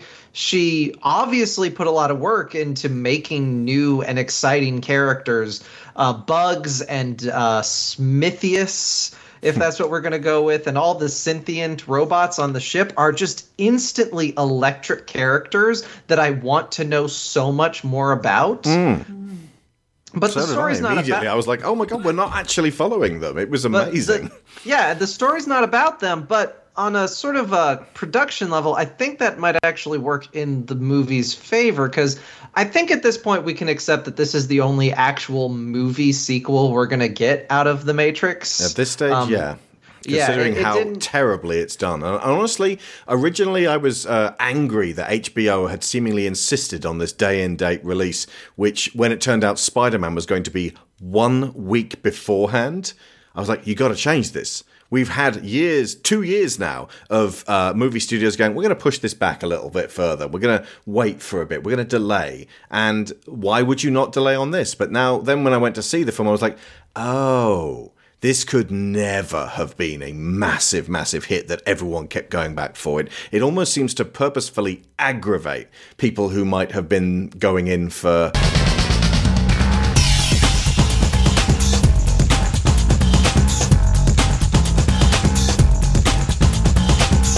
Specifically with the action, like I said, if you went in hoping for Yen Wu Ping or something even vaguely like that, you got the opposite of that. Instead of style, you got brutality. Instead of framing, you got a rock tumbler. Instead of focused, precise coordination, you got chaos. And instead of empowerment, you got anxiety. It's not a crowd pleaser. And it ends in... It's much more meditative than that. It would almost have had a better home on Netflix. It's a huge event, so I'm glad it got to the cinema. Debuting at the same day on HBO Max at least meant that people could see it safely, but it might also have been technically a better home for it than going to the cinema and expecting to see something of the same... persuasion, of the same, not even the same caliber, but just something of the same flavor where everything is all green like you remember it. And now the fact that it's in the Sunny Matrix, like when they went out of their way in the posters to go, if you're expecting the green and the monotone and the binary, you're not going to get that. This is a much more colorful, soft, warm world. Nuanced. And all of the advertising for it suggested contemplation over dazzling conflict. I love that Alice song they used in the trailer, but yeah, it's not a huge moneymaker, and even if it had made a lot of money, I don't think we're really in a situation where Lana or Lily would have wanted to come back for a 5th movie. Yeah. Lily didn't want to be in this, and Lana had pretty unique circumstances that drove her to have an emotional need to make another one. Wasn't Lana and Lily's parents both died, and various friends of Lana's that left her grieving and seeking some kind of catharsis. Yes. So I don't think we're actually poorer for not focusing on those new characters, because we get a focused story about the characters that were clearly really important to the writer. Yeah. We have these new characters that I'm really interested in, and I think that gives HBO Max an angle to sort of rebirth the Animatrix and sort of like use these new ideas, because the movie is chock full of new ideas, to create smaller stories that don't need the Wachowskis to be deeply involved with them. And you can just release them sort of piecemeal on HBO Max, which is a much better home for that than, frankly, the Animatrix being released on DVD. There's even the recent precedent of the anime Star Wars series on Disney+. Yeah, I know a lot of people really liked it. I think there were even tie-in graphic novels that came out, because I know my fiance got one and was really into it. And I would definitely tune into the Reanimatrix. Nice. But it made perfect sense that if this is a very intimate and personal story, and it makes perfect sense that Lana would tell that through the lens of these knackered Generation Xers, rather than trying to, I suppose, simulate and harness the energy of Gen Z, when that's not something they're in definite proximity to. That's not necessarily the tale she wanted to tell. So yeah, I get it. Again, it's just something that surprised me. I honestly think Lana could have made a good shot at focusing on the Gen Z characters. Like, she strikes me as a very energetic, plugged in person. Like, you know, she's telling Ivanka Trump to fuck off on Twitter. Well, I think that was Lily, but yeah, you're not wrong. This encompasses Gen Z and early millennials as well. Gen Z are still pretty young. We watched the first episode of Sense8 just before we started, and that definitely had flavors of this, but also does indicate that they could get a whole range of different younger characters in there. So it would have been a possibility, but yeah, you're right. The unique, singular scenario of being able to tell a story about these characters that actually meant something very significant, clearly, to Lana, was there to be taken. And from the sounds of it, Warner Brothers were going to, and there is a line in the movie that kind of references, that directly references this. They were going to do more Matrix with or without the Wachowskis, and there was a plan to get Michael B. Jordan in on it, which would have been great, but plenty of room for that in the future, feasibly. If for some reason Warner Brothers see dollar signs on this thing, I'm not sure that it's as much of a money spinner as it was in 2003, because it clearly was then. And there's an irony and a fine, fine line that you have to walk with The Matrix, wherein you keep the money men salivating with dollar signs in their eyes at what they think they can sell to the kids, whilst also getting what you need to say said and expressed artistically in the fairly blatant way that The Matrix wears its symbolism upon its sleeve. It's weirdly right and proper that such an anti-capitalist blockbuster should fail.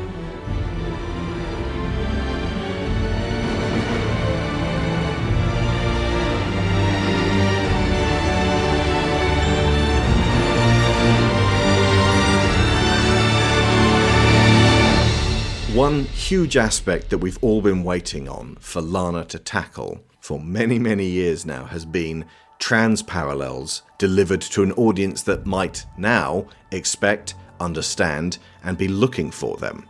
So what did you folks find? I appreciated that there wasn't an attempt to force a very literal trans metaphor. Like, there was no attempt to turn the metaphor from the Matrix trilogy into literal, because they didn't. They had to make it a metaphor in the original Matrix. They've said themselves, corporate America just wasn't ready, and they definitely could have just made it very literal in several ways, but I think that would have distracted from the love story. So I appreciated that it didn't try to advance the metaphor into physical reality. But? Is there a but? But there's not really a but. Damn, I definitely, I was crying trans girl tears at many moments of this movie that just very strongly emotionally resonated with me, but they resonated with me specifically because I am trans. I know this was made by a trans woman as a trans metaphor. So, like, those emotions that I felt probably aren't universal.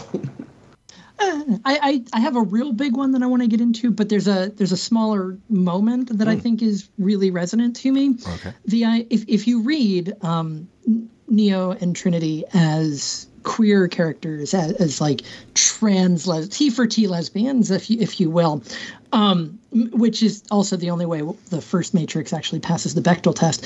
The idea that they would connect by seeing each other's true selves through the mask that they have to put on because of society in a cafe feels real personally relevant to me. Also, I would totally drink at Simulate. That's a great name for a cafe. But it's just the idea of two people sitting down across from each other. And it's really the pivotal moment of the entire movie, the whole, every bit of it, because that is when Neo makes a decision for himself to do something, because he has stopped taking the blue pills at that point, and he becomes convincible by Bugs when they show up later, while Trinity, seeing Neo having looking into the game and things, they have that conversation. That is the start of her realizing more about her life and everything and what she really wants and who she really is. So the fact that really everything pivots on a single quiet scene between two queer lesbian, like T for T lesbians in a cafe, speaking to each other like to the actual other person rather than the simulacra that they have to put on as part of society, feels very trans. Like that scene is as obvious as it gets, I think, in this movie. There's also a shift in gaze, I'd say. The first Matrix, Neo is the blank slate self-insert character. Johnny Template. Yeah, he's Johnny Template, but he's Johnny Template that has been layered with a bunch of elements that have been, through further study, realized were, closeted or maybe not quite so closeted trans metaphors. And then he's got Trinity, who is masculine, but in a feminine way. Oh, God, the language on this is so... The point is, Trinity... Neo works as a self-insert for closeted trans girls as much as, red pill, shitty white guys. But Trinity is very much the hot girl a trans person wants to be in that original trilogy. Mm-hmm. Like, she's very cool. She's a little bit masculine, but still undeniably feminine. She kicks a lot more ass than you normally get from a female character in action movies at those time periods. But she's still very much sort of secondary in terms of plot significance to Neo. Whereas in this movie, she is so important. She is absolutely central to the plot. There's a lot more moments of personal reflection on who she is as a person instead of just as an element of Neo. He explicitly is much more respectful of her wishes. Not that he was disrespectful in the original trilogy, it's just it never really came up because they were the breeding pair. Of course they're together. And so that was part of what some of Trinity's scenes made me cry so much about, is like I could sense that she is now the self-insert for trans people. Like, yeah, sure, I can self-insert into Neo, but I don't want to. I want to be Trinity. She is so cool and hot. There's also, and this is like probably going to drift away into just talking about Trinity's character arc in general, but it doesn't seem, even I got like kind of clued into the fact that the one who was literally always talked about as he, him, like there was always a dude. By the end of the movie, the one is not he, him. The one is they, them. Nice. Victoria. I'm talking about Trinity. Trinity has always been shot by the camera for not the heterosexual man gaze, but for the homosexual lady gaze. There's a lot of emphasis. Yeah. I mean, talk about gaze being shifted. I got shifted. But they even in the very first scene that you see her after she kicks the shit out of a whole bunch of cops, the camera is focused on her back muscles and the fact that she has this very like masculine aesthetic that is ridiculous. Even at the time, there was a whole conversation from some of the, let's call them gamer Americans who found Trinity to be a quote unquote a bitch, like someone too masculine. Was to be, because she wasn't this like pretty lady that they could lust after, but all of the queer women and a lot of the closeted, not quite yet understanding who they were, trans women were like, what are you talking about? She's so hot. And to the point where, I watched that movie when it came out and I had inklings, but I didn't have the language for who and what I was. But it resonated with me in a way that I didn't really understand until years later, going back and revisiting it and just being like, oh my gosh, like the trans narrative isn't even like subtle. It's you don't have to really like bend over backwards for it. So, but leading off of that, actually, I was thinking about this. The first movie can really be seen as a transition story. It is Neo coming to terms with, starts out closeted, coming to terms with that, like, the world is wrong, the splinter in your mind. We could talk about the whole subway scene being the affirmation of Neo, like, understanding who he is, who they are. Pronouns are complicated, and becoming stronger from that. And, Trinity is the one who sort of like saves him in that last moment by being like, no, you stupid girl, be a girl and kick his ass. And Neo gets up and does that.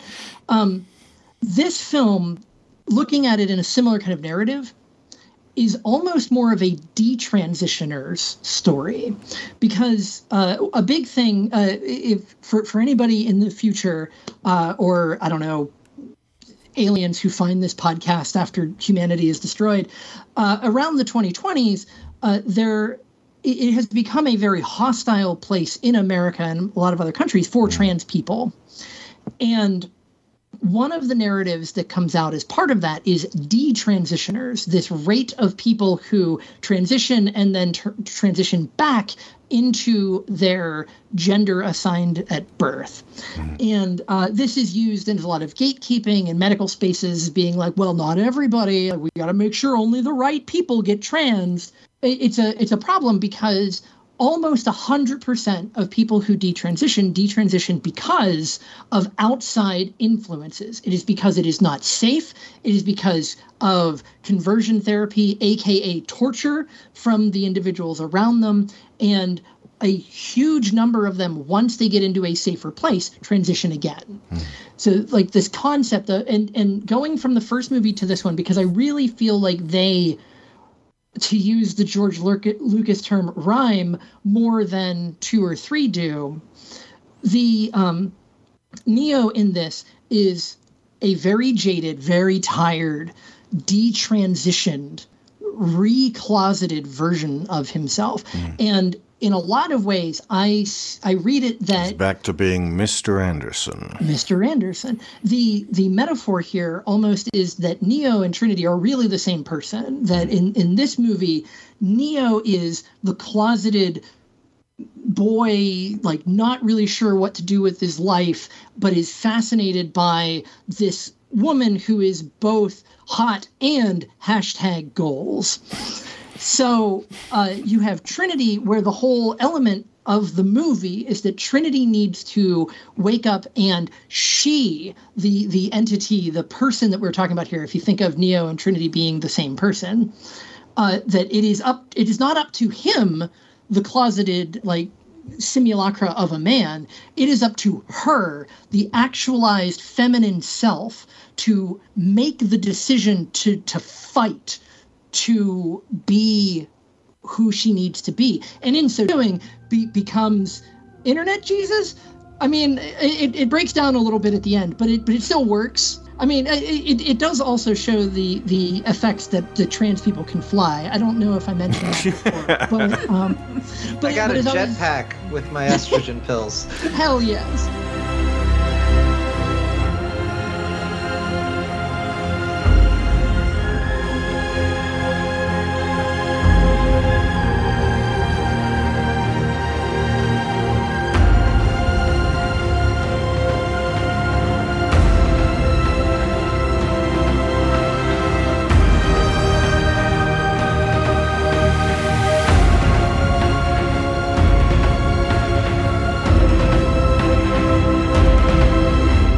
It is a densely packed series in terms of transition because of the nature of two worlds being there.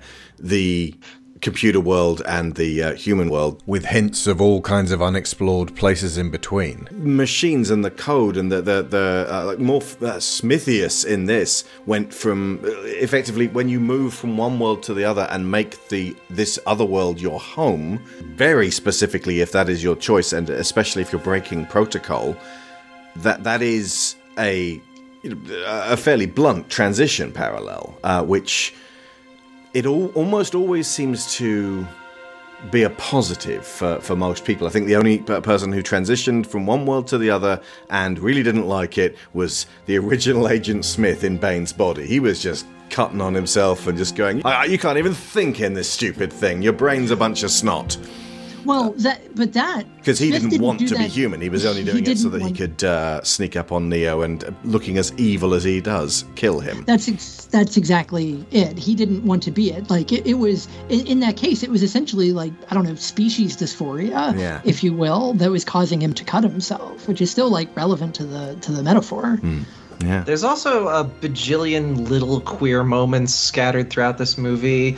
The little modal that Smithius sort of finds himself trapped in is by Neo referred to as an experiment. He literally made a tiny little safe place for himself to explore his feelings about the Matrix.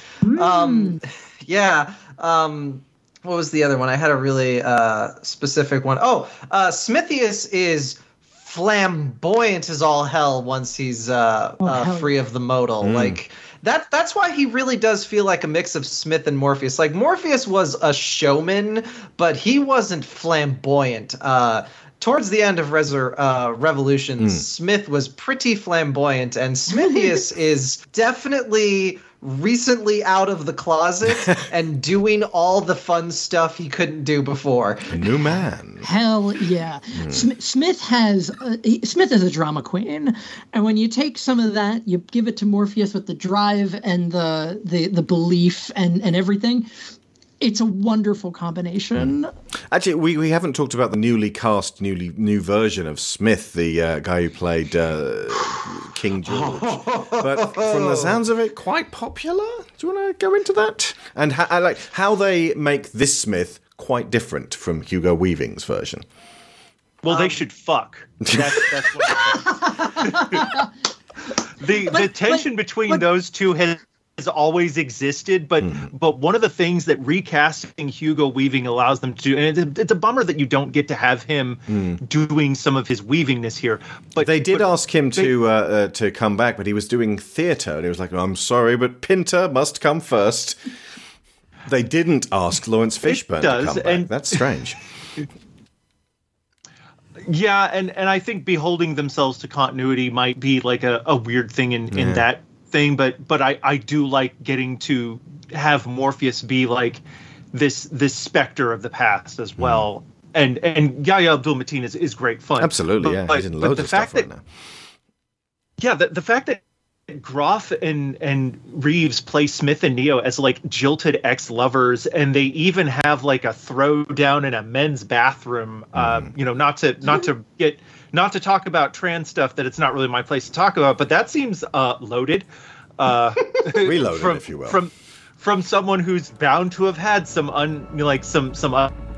unpleasant experiences in men's bathrooms.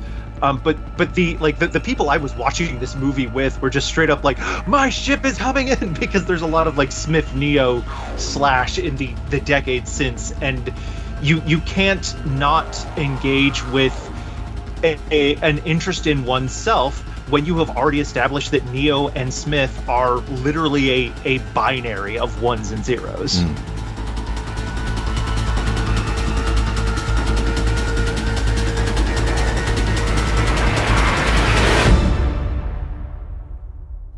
To steal a joke from Sarah, who is one of the people who made the YouTube video, The Matrix sequels are good, actually. Agent Smith couldn't handle Neo inside of him the last 2 times. I don't know why he keeps trying. I actually missed that Graff was supposed to be Smith when we walk into the office and he does the line about people going about their business, and he's even got a statue of his punched face in the corner. I don't know how I missed that.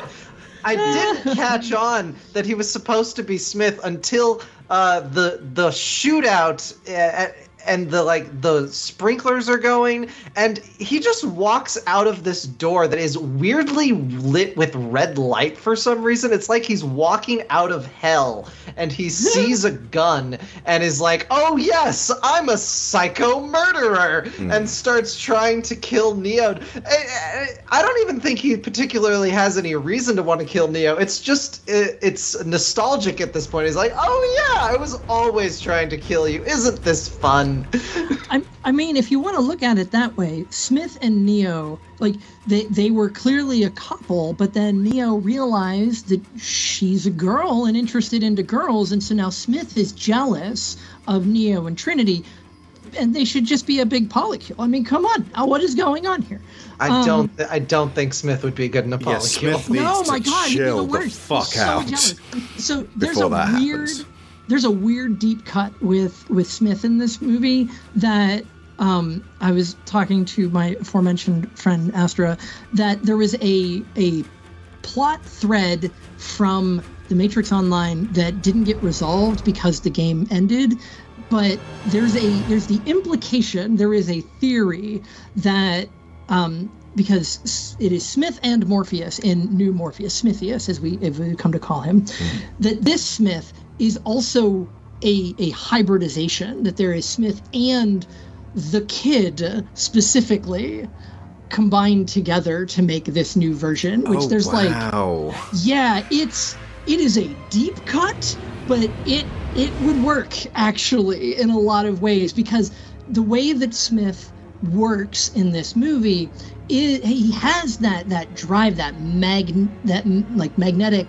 draw towards Neo, but that hate is cut by something else, and the nature of his fixation has changed. Yeah, they are both obsessed with him.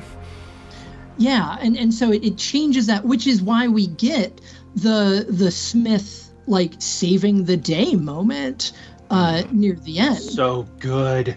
Because he is free to be himself. You could say, to continue with that trans allegory, that this is also an opportunity for Smith to find out who he is. He tried being a toxic asshole, forcing, he went through his Nazi phase in Matrix 1, 2, and 3, and didn't now make he him happy. Who he was, who he is. It rarely does. Everyone. Yeah, exactly. Hitler was not cavorting from foot to foot going, oh, I feel so good.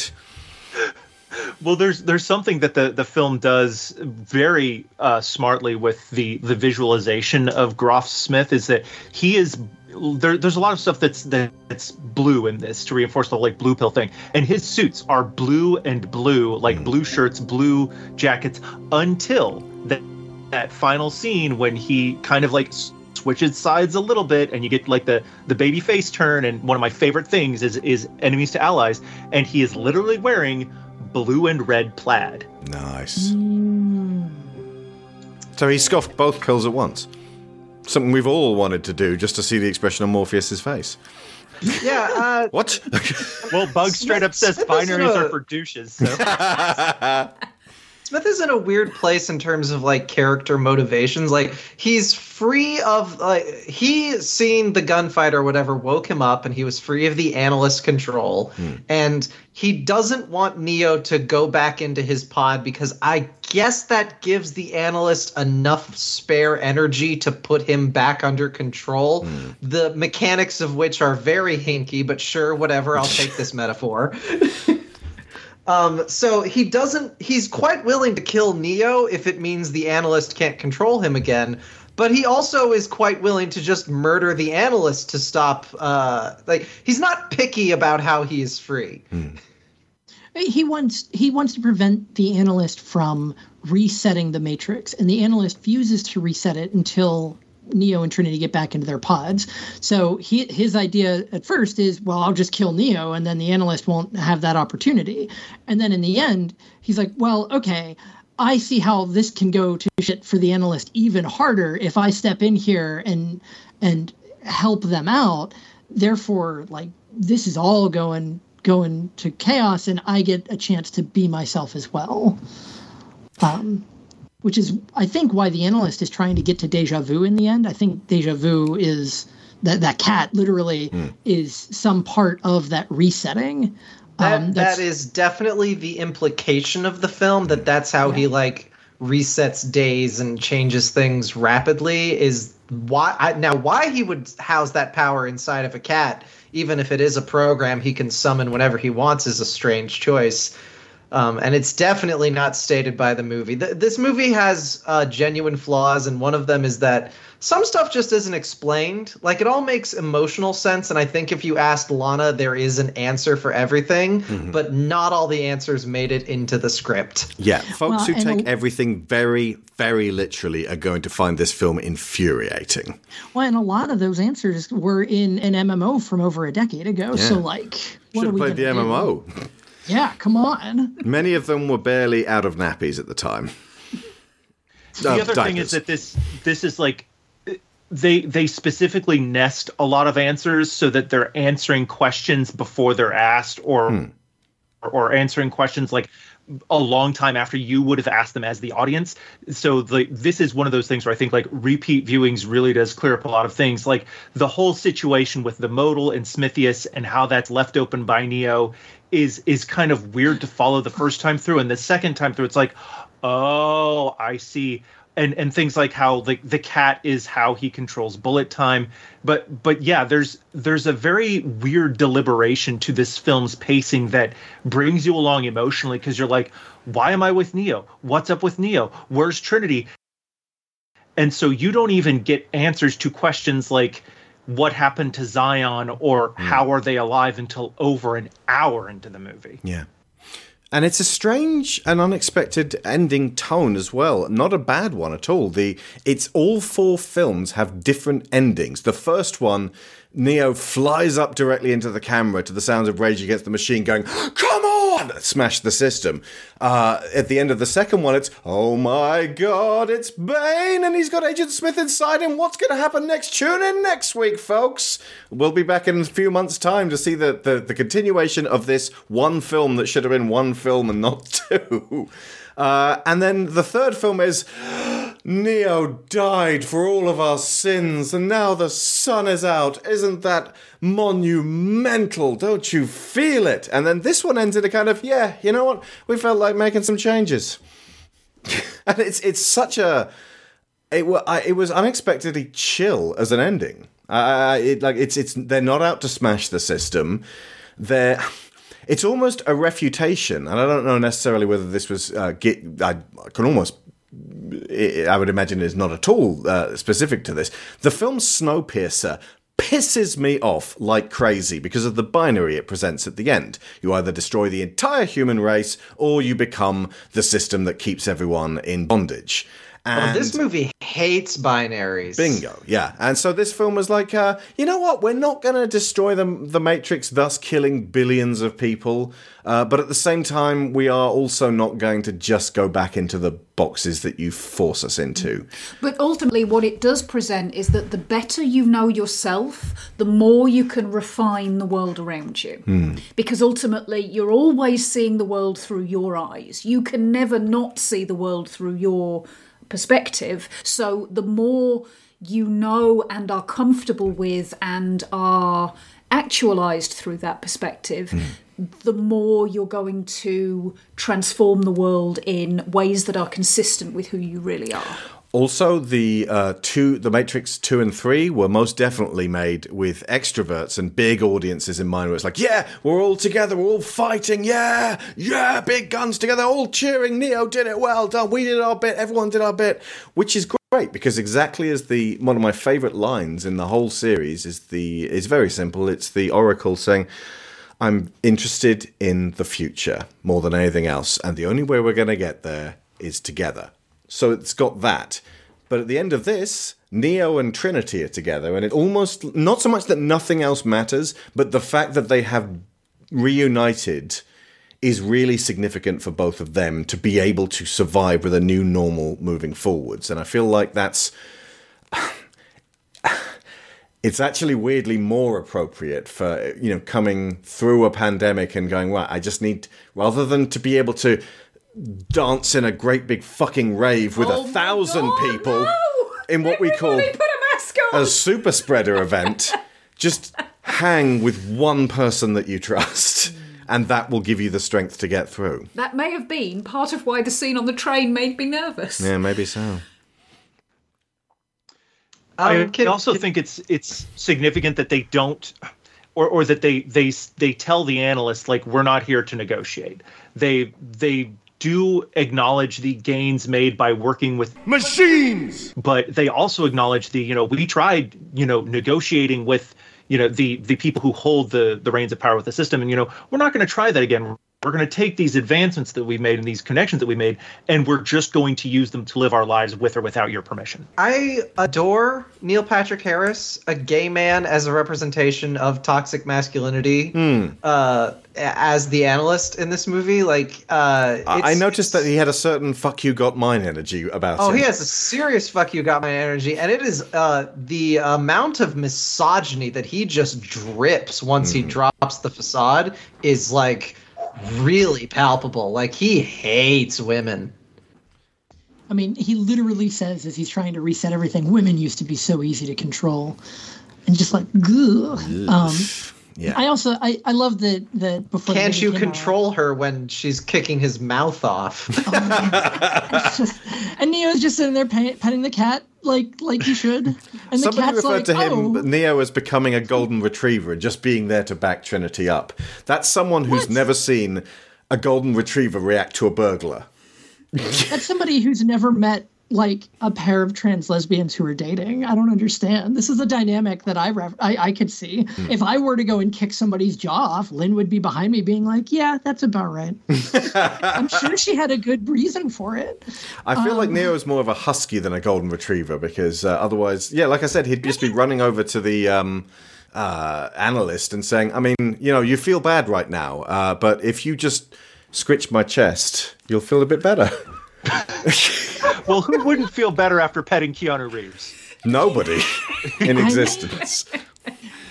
But not to take away from Neil Patrick Harris, but the way you talk about Neo is this film really does kind of not reframe but sort of solidify Neo as this very not, and it's easy to look at him as a blank slate who's just like a whoa kind of brain dead dude in the first movie, but by the time you've looked at his personality throughout the films, especially here, it's no, this is a quiet, contemplative, considerate person who's very interested in the ideas and points of view of people he respects, and he will take this all in, and he will very deliberately make considered choices that are how do I reach the best end goal for the people that I care about. And that the end where he's just kind of hanging back while Trinity kicks the shit out of the analyst because that's what she's got to do. Like, I mean, that's very in character for him, but it's also in character for Trinity, who stormed into the Merovingians' lair. It's like, give me my boyfriend or I'm going to shoot in the head, dumbass.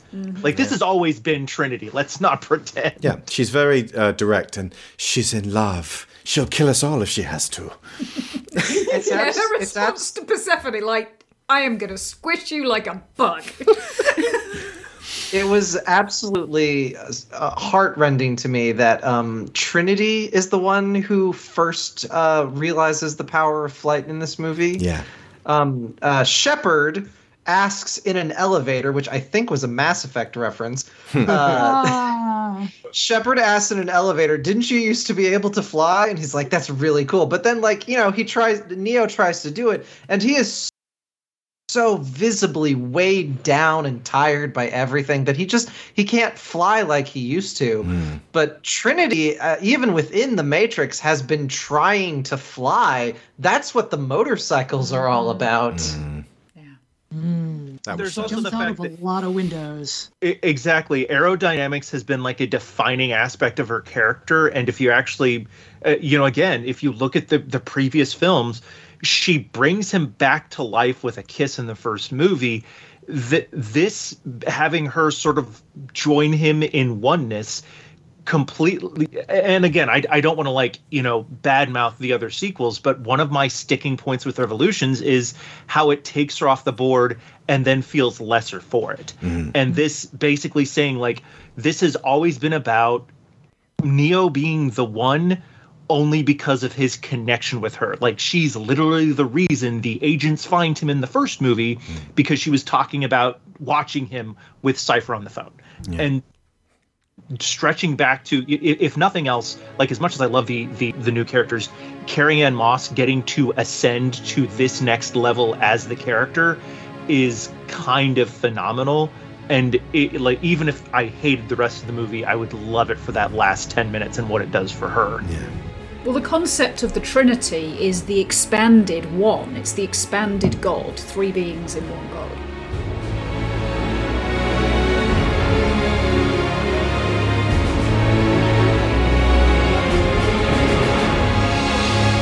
It is absolutely a story where the creator and creative team set out to do something specific, something very targeted and intentional. It's just not going to be the something specific that a lot of people wanted, because it got critically panned as well as kind of culturally ignored. It's an acquired taste, but clearly those who love it really love it. It's absolutely an expansion of all the ideas the Wachowskis have been toying with from Speed Racer on. Like, it's got 8 actors from Sense8 just kind of filling out the background cast. Maybe more, but I spotted 8, and I think that's intentional. Who knows? Nice. And the Wachowskis have just never been as big as they were with The Matrix 1. Like, that was their big flash in the pan moment. They carried it on for the sequels, which sort of kept the flame alive a little. But I mean, I don't blame people for not liking Speed Racer, but I don't know what people thought they were going to get out of Jupiter Ascending. Like, wait, what did you think this movie was going to be? Lisa Frank's Dune. I think that's going to be it for The Matrix for now. What the future holds, even the creators, stars, and producers don't know. But I suspect something which held such significance in the past will never go away completely. For perspective, there have been 5 Highlander movies, an anime, a cartoon, a live-action TV show and its spin-offs, and none of them have ever been successful. The Matrix is a cultural touchstone. It's a shared memory for so many of us, intergenerationally. So when it reappears in whatever form, School of Movies will be there. And I hope that our guests will be there too, because I'd love to get some of this energy back on the show. It's been fantastic. Thank you so much. Before we unplug, let me ask our guests where you listeners can find their best work. Let us start with Brendan. You can find well, at this point it's kind of redundant to read a spoiler-free review of The Matrix Resurrections, but you can find that on normannerd.blogspot.com, where I also post, like, that's going to make my year-end favorite movies list. You can also find me fairly recently on Matinee Heroes. We did a Christmas episode on Catch Me If You Can, and you can also find me on this very podcast talking about that spidered man who is good in his No Way Home movie. He certainly is. Alexa.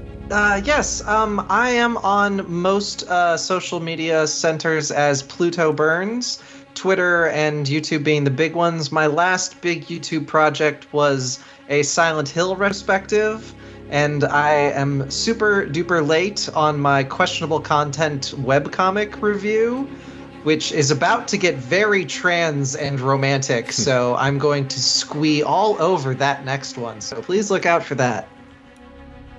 And finally, Victoria. You can find me on Twitter and most other places at Vixen Witch, where the W is 2 V's. I don't do much in the way of online content outside of this podcast. I'm going to do a really fun class on climate change this semester that's going to be a riot, possibly literally. It's my lectures are awesome.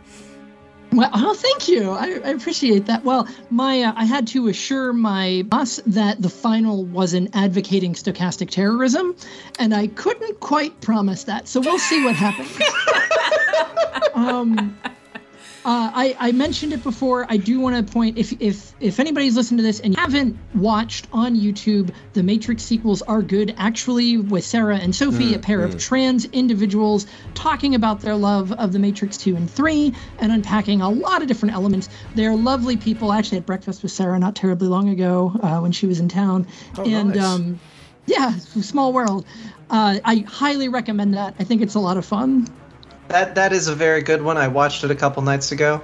So that's me, and I'll be back whenever Alex wants to download me from the Construct. Maybe for Bound. I don't know. I got a copy of that movie I've been meaning to watch. You've been meaning to? Have you not seen Bound yet? No. Oh, you're gonna love it. You're gonna love it. You will love that movie. I want to get both of my partners in the same room to watch it, and it's been a challenge given COVID. So, understood. I actually did that. I got both my girlfriends to watch it with me. Well, girlfriend and them friend.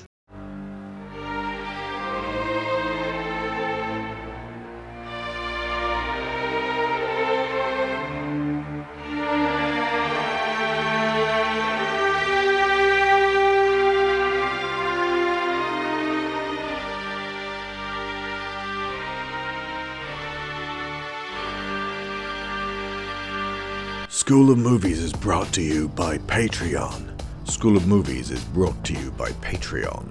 And our top tier 50... I can't even know who I'm doing at this point. Our top tier sponsors get credit every episode, so thank you to Aaron Lecluse, Abel Savard, Angus Lee, Benjamin Hoffer, Brian Novak, Cassandra Newman, Chris Finnick, Christopher Wolfe, Kieran Dashler, Connor Kennedy, Dan Mayer, Daniel Salguero, Dan Hebner, Dave Hickman, David Shealy, Duran Barnett, Finbar Nicole, Frankie Punzi, Greg Downing, Jameis Enright, Jesse Ferguson, Joe Crow, Joel Robinson, Johan Clayson, Joe G, Josh Waster, Kat Essman, Kevin Vahey, Lorraine Chisholm, Marty Huey, Matthew A. Siebert, Matthew Webb, Michael Haskell, Robbie Crow, Sarah Montgomery, Tim Rosensky, Timothy Green, Toby Jungius, Tom Painter, Trey Contreras, and Valencia Burns. Okay. I don't think your Neo voice is there. No. So I haven't practiced. No, because that's the thing. Like, we learned over time that Neo was way smarter than we first took him for. It's a parallel with Keanu Reeves. Like, he turned out to be a really decent guy. Yeah. Astonishingly decent. Yeah. Keanu, Johnny, Mnemonic, Silverhand Reeves, just that's the best man. I don't know if everyone's seen this, but like the way he takes photos with people, he does this kind of, I am presenting this person, as opposed to arm around the shoulder, arm around the waist, arm grabbing the ass. It's just like check this person out. Like, Keanu Reeves is thrilled that he's met me. I mean, what a humble, decent, quality guy. Get you a man who could do both. Next week, after many requests, we cover Hawkeye. It's important to note that since recording this episode, I've subsequently seen The Matrix 4 again, and it's a grower. I engaged with it a lot more this time, and Willow claiming it as their Matrix, that's a fairly precious accolade. But here's one last thing that Pluto had to say. I have a short story I want to tell about my transition and The Matrix. The Matrix came out when I was 9, and I got to see it 1 year later on DVD. It was the first R-rated movie I ever saw, and also one of the first DVDs in our house. Of course, it blew me away. The first Matrix movie is an astonishing piece of filmmaking. I was able to see the sequels in theaters, and like many people was kinda down on them at the time, at which point I lost track of the Wachowskis. I didn't really see much of their work until Sense8 hit Netflix. Sense8 landed at a great time for me to get obsessed with it. I was looking for any way to get my thoughts out. I decided I wanted to do a podcast on it and reached out on Twitter for anyone interested in co-hosting. Somehow I was put in touch with Eleanor Lockhart, a writer somewhat well known for penning a piece on The Matrix as a trans allegory. Now, this podcast never finished like so many internet projects, but she and I have stayed in touch and become close friends. Through her and other connections, I became immersed in the trans side of Twitter, seeing stories and learning about the community. This eventually led to me experimenting with my own gender presentation and my own transition, which is just about 1 year old this month. There are many ways that The Matrix works as a metaphor for transition, but one off-sided is Morpheus describing the feeling of being trapped inside the Matrix, a splinter in your mind. This is generally pointed to as similar to a feeling of dysphoria, the sensation of your internal self-image and your outward presentation not being in accordance. But this does not accurately describe my pre-transition life. I recognize that my path to transition has been atypical, but I did not always know I was a girl, nor did I really mess around much with feminine presentation. It was not a constant pressure that I was aware of. I did not generally experience dysphoria. My transition has been more heavily defined by gender euphoria. I became a girl not because being a man made me miserable, but because I'm so much happier as a woman. So there I am, a newly minted trans girl, and a new Matrix film is coming! The Wachowskis are the only trans directors getting to work on such grand-scale blockbusters, and The Matrix is their own personal baby. Of course I roll up to see this with as many in-real-life gays as I can. And it made me cry tears of joy in the cinema. The Matrix Resurrections is about an astonishing amount of ideas, but what it ends with is an expression of love and joy at two people finding their true selves. Trinity and Neo flying into the sky was one of the most pure expressions of euphoria I have ever seen. And to know that it was absolutely supposed to represent my own feelings of gender euphoria is something I will never be able to thank Lana and her team enough for.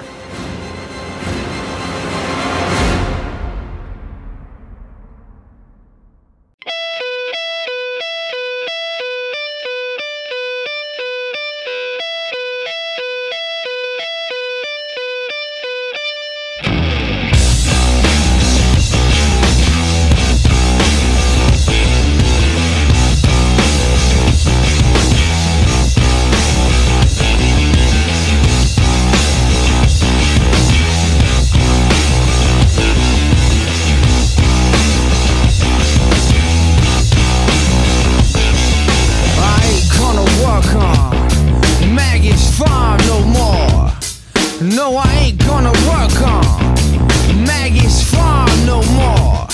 Well, I wake up in the morning, fold my hands and pray for rain. I got a head full of ideas that are driving me insane. It's a shame the way she makes me scrub the floor. I ain't gonna work on, I ain't gonna work on Maggie's farm no more. I ain't gonna work for Maggie's brother no more.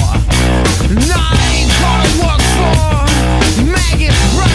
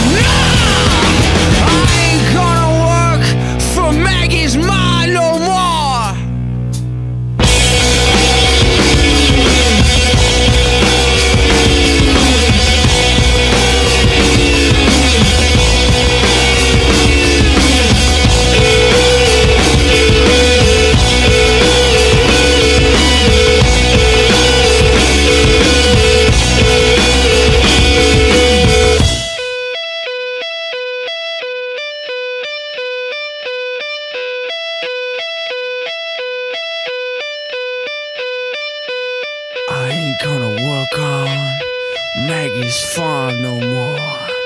No, I ain't gonna work on Maggie's farm no more. Well, I try my best to be just like I am, but everybody wants you to be just like them.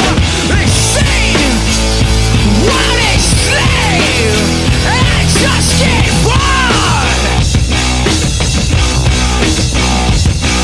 I ain't gonna work on. No, I ain't gonna work on Maggie's farm no more.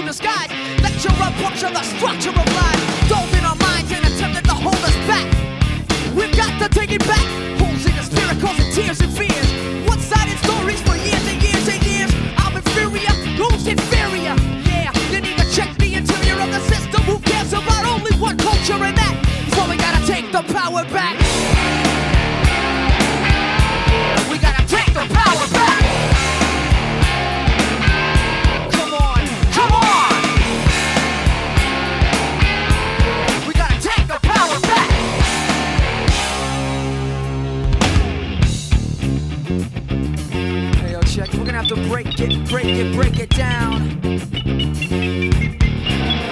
Oh, shit.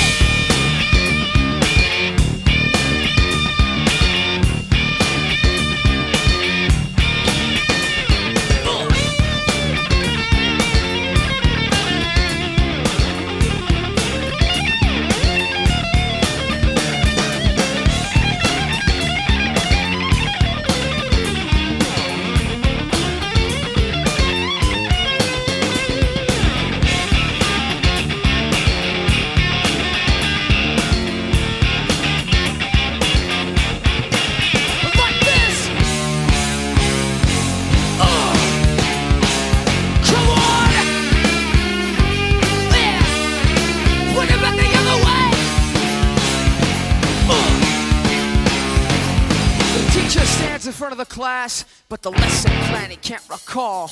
The students' eyes don't perceive the lies bouncing off every fucking wall. Closure is well kept. I guess he fears playing the fool. The place that students sit and listen to that bullshit that he'd learned in school. Europe ain't my boat to swing on. Can't learn a thing from it. Yeah, we hang from it. Gotta get it, weatherman. Like a motherfucking weatherman. Expose and close the doors on those who try to strangle and mangle the truth. Cause the circle of hatred continues unless we react. We gotta take the power back. Yeah, we gotta take the power back. Come on, come on. Yeah, we gotta take the power back.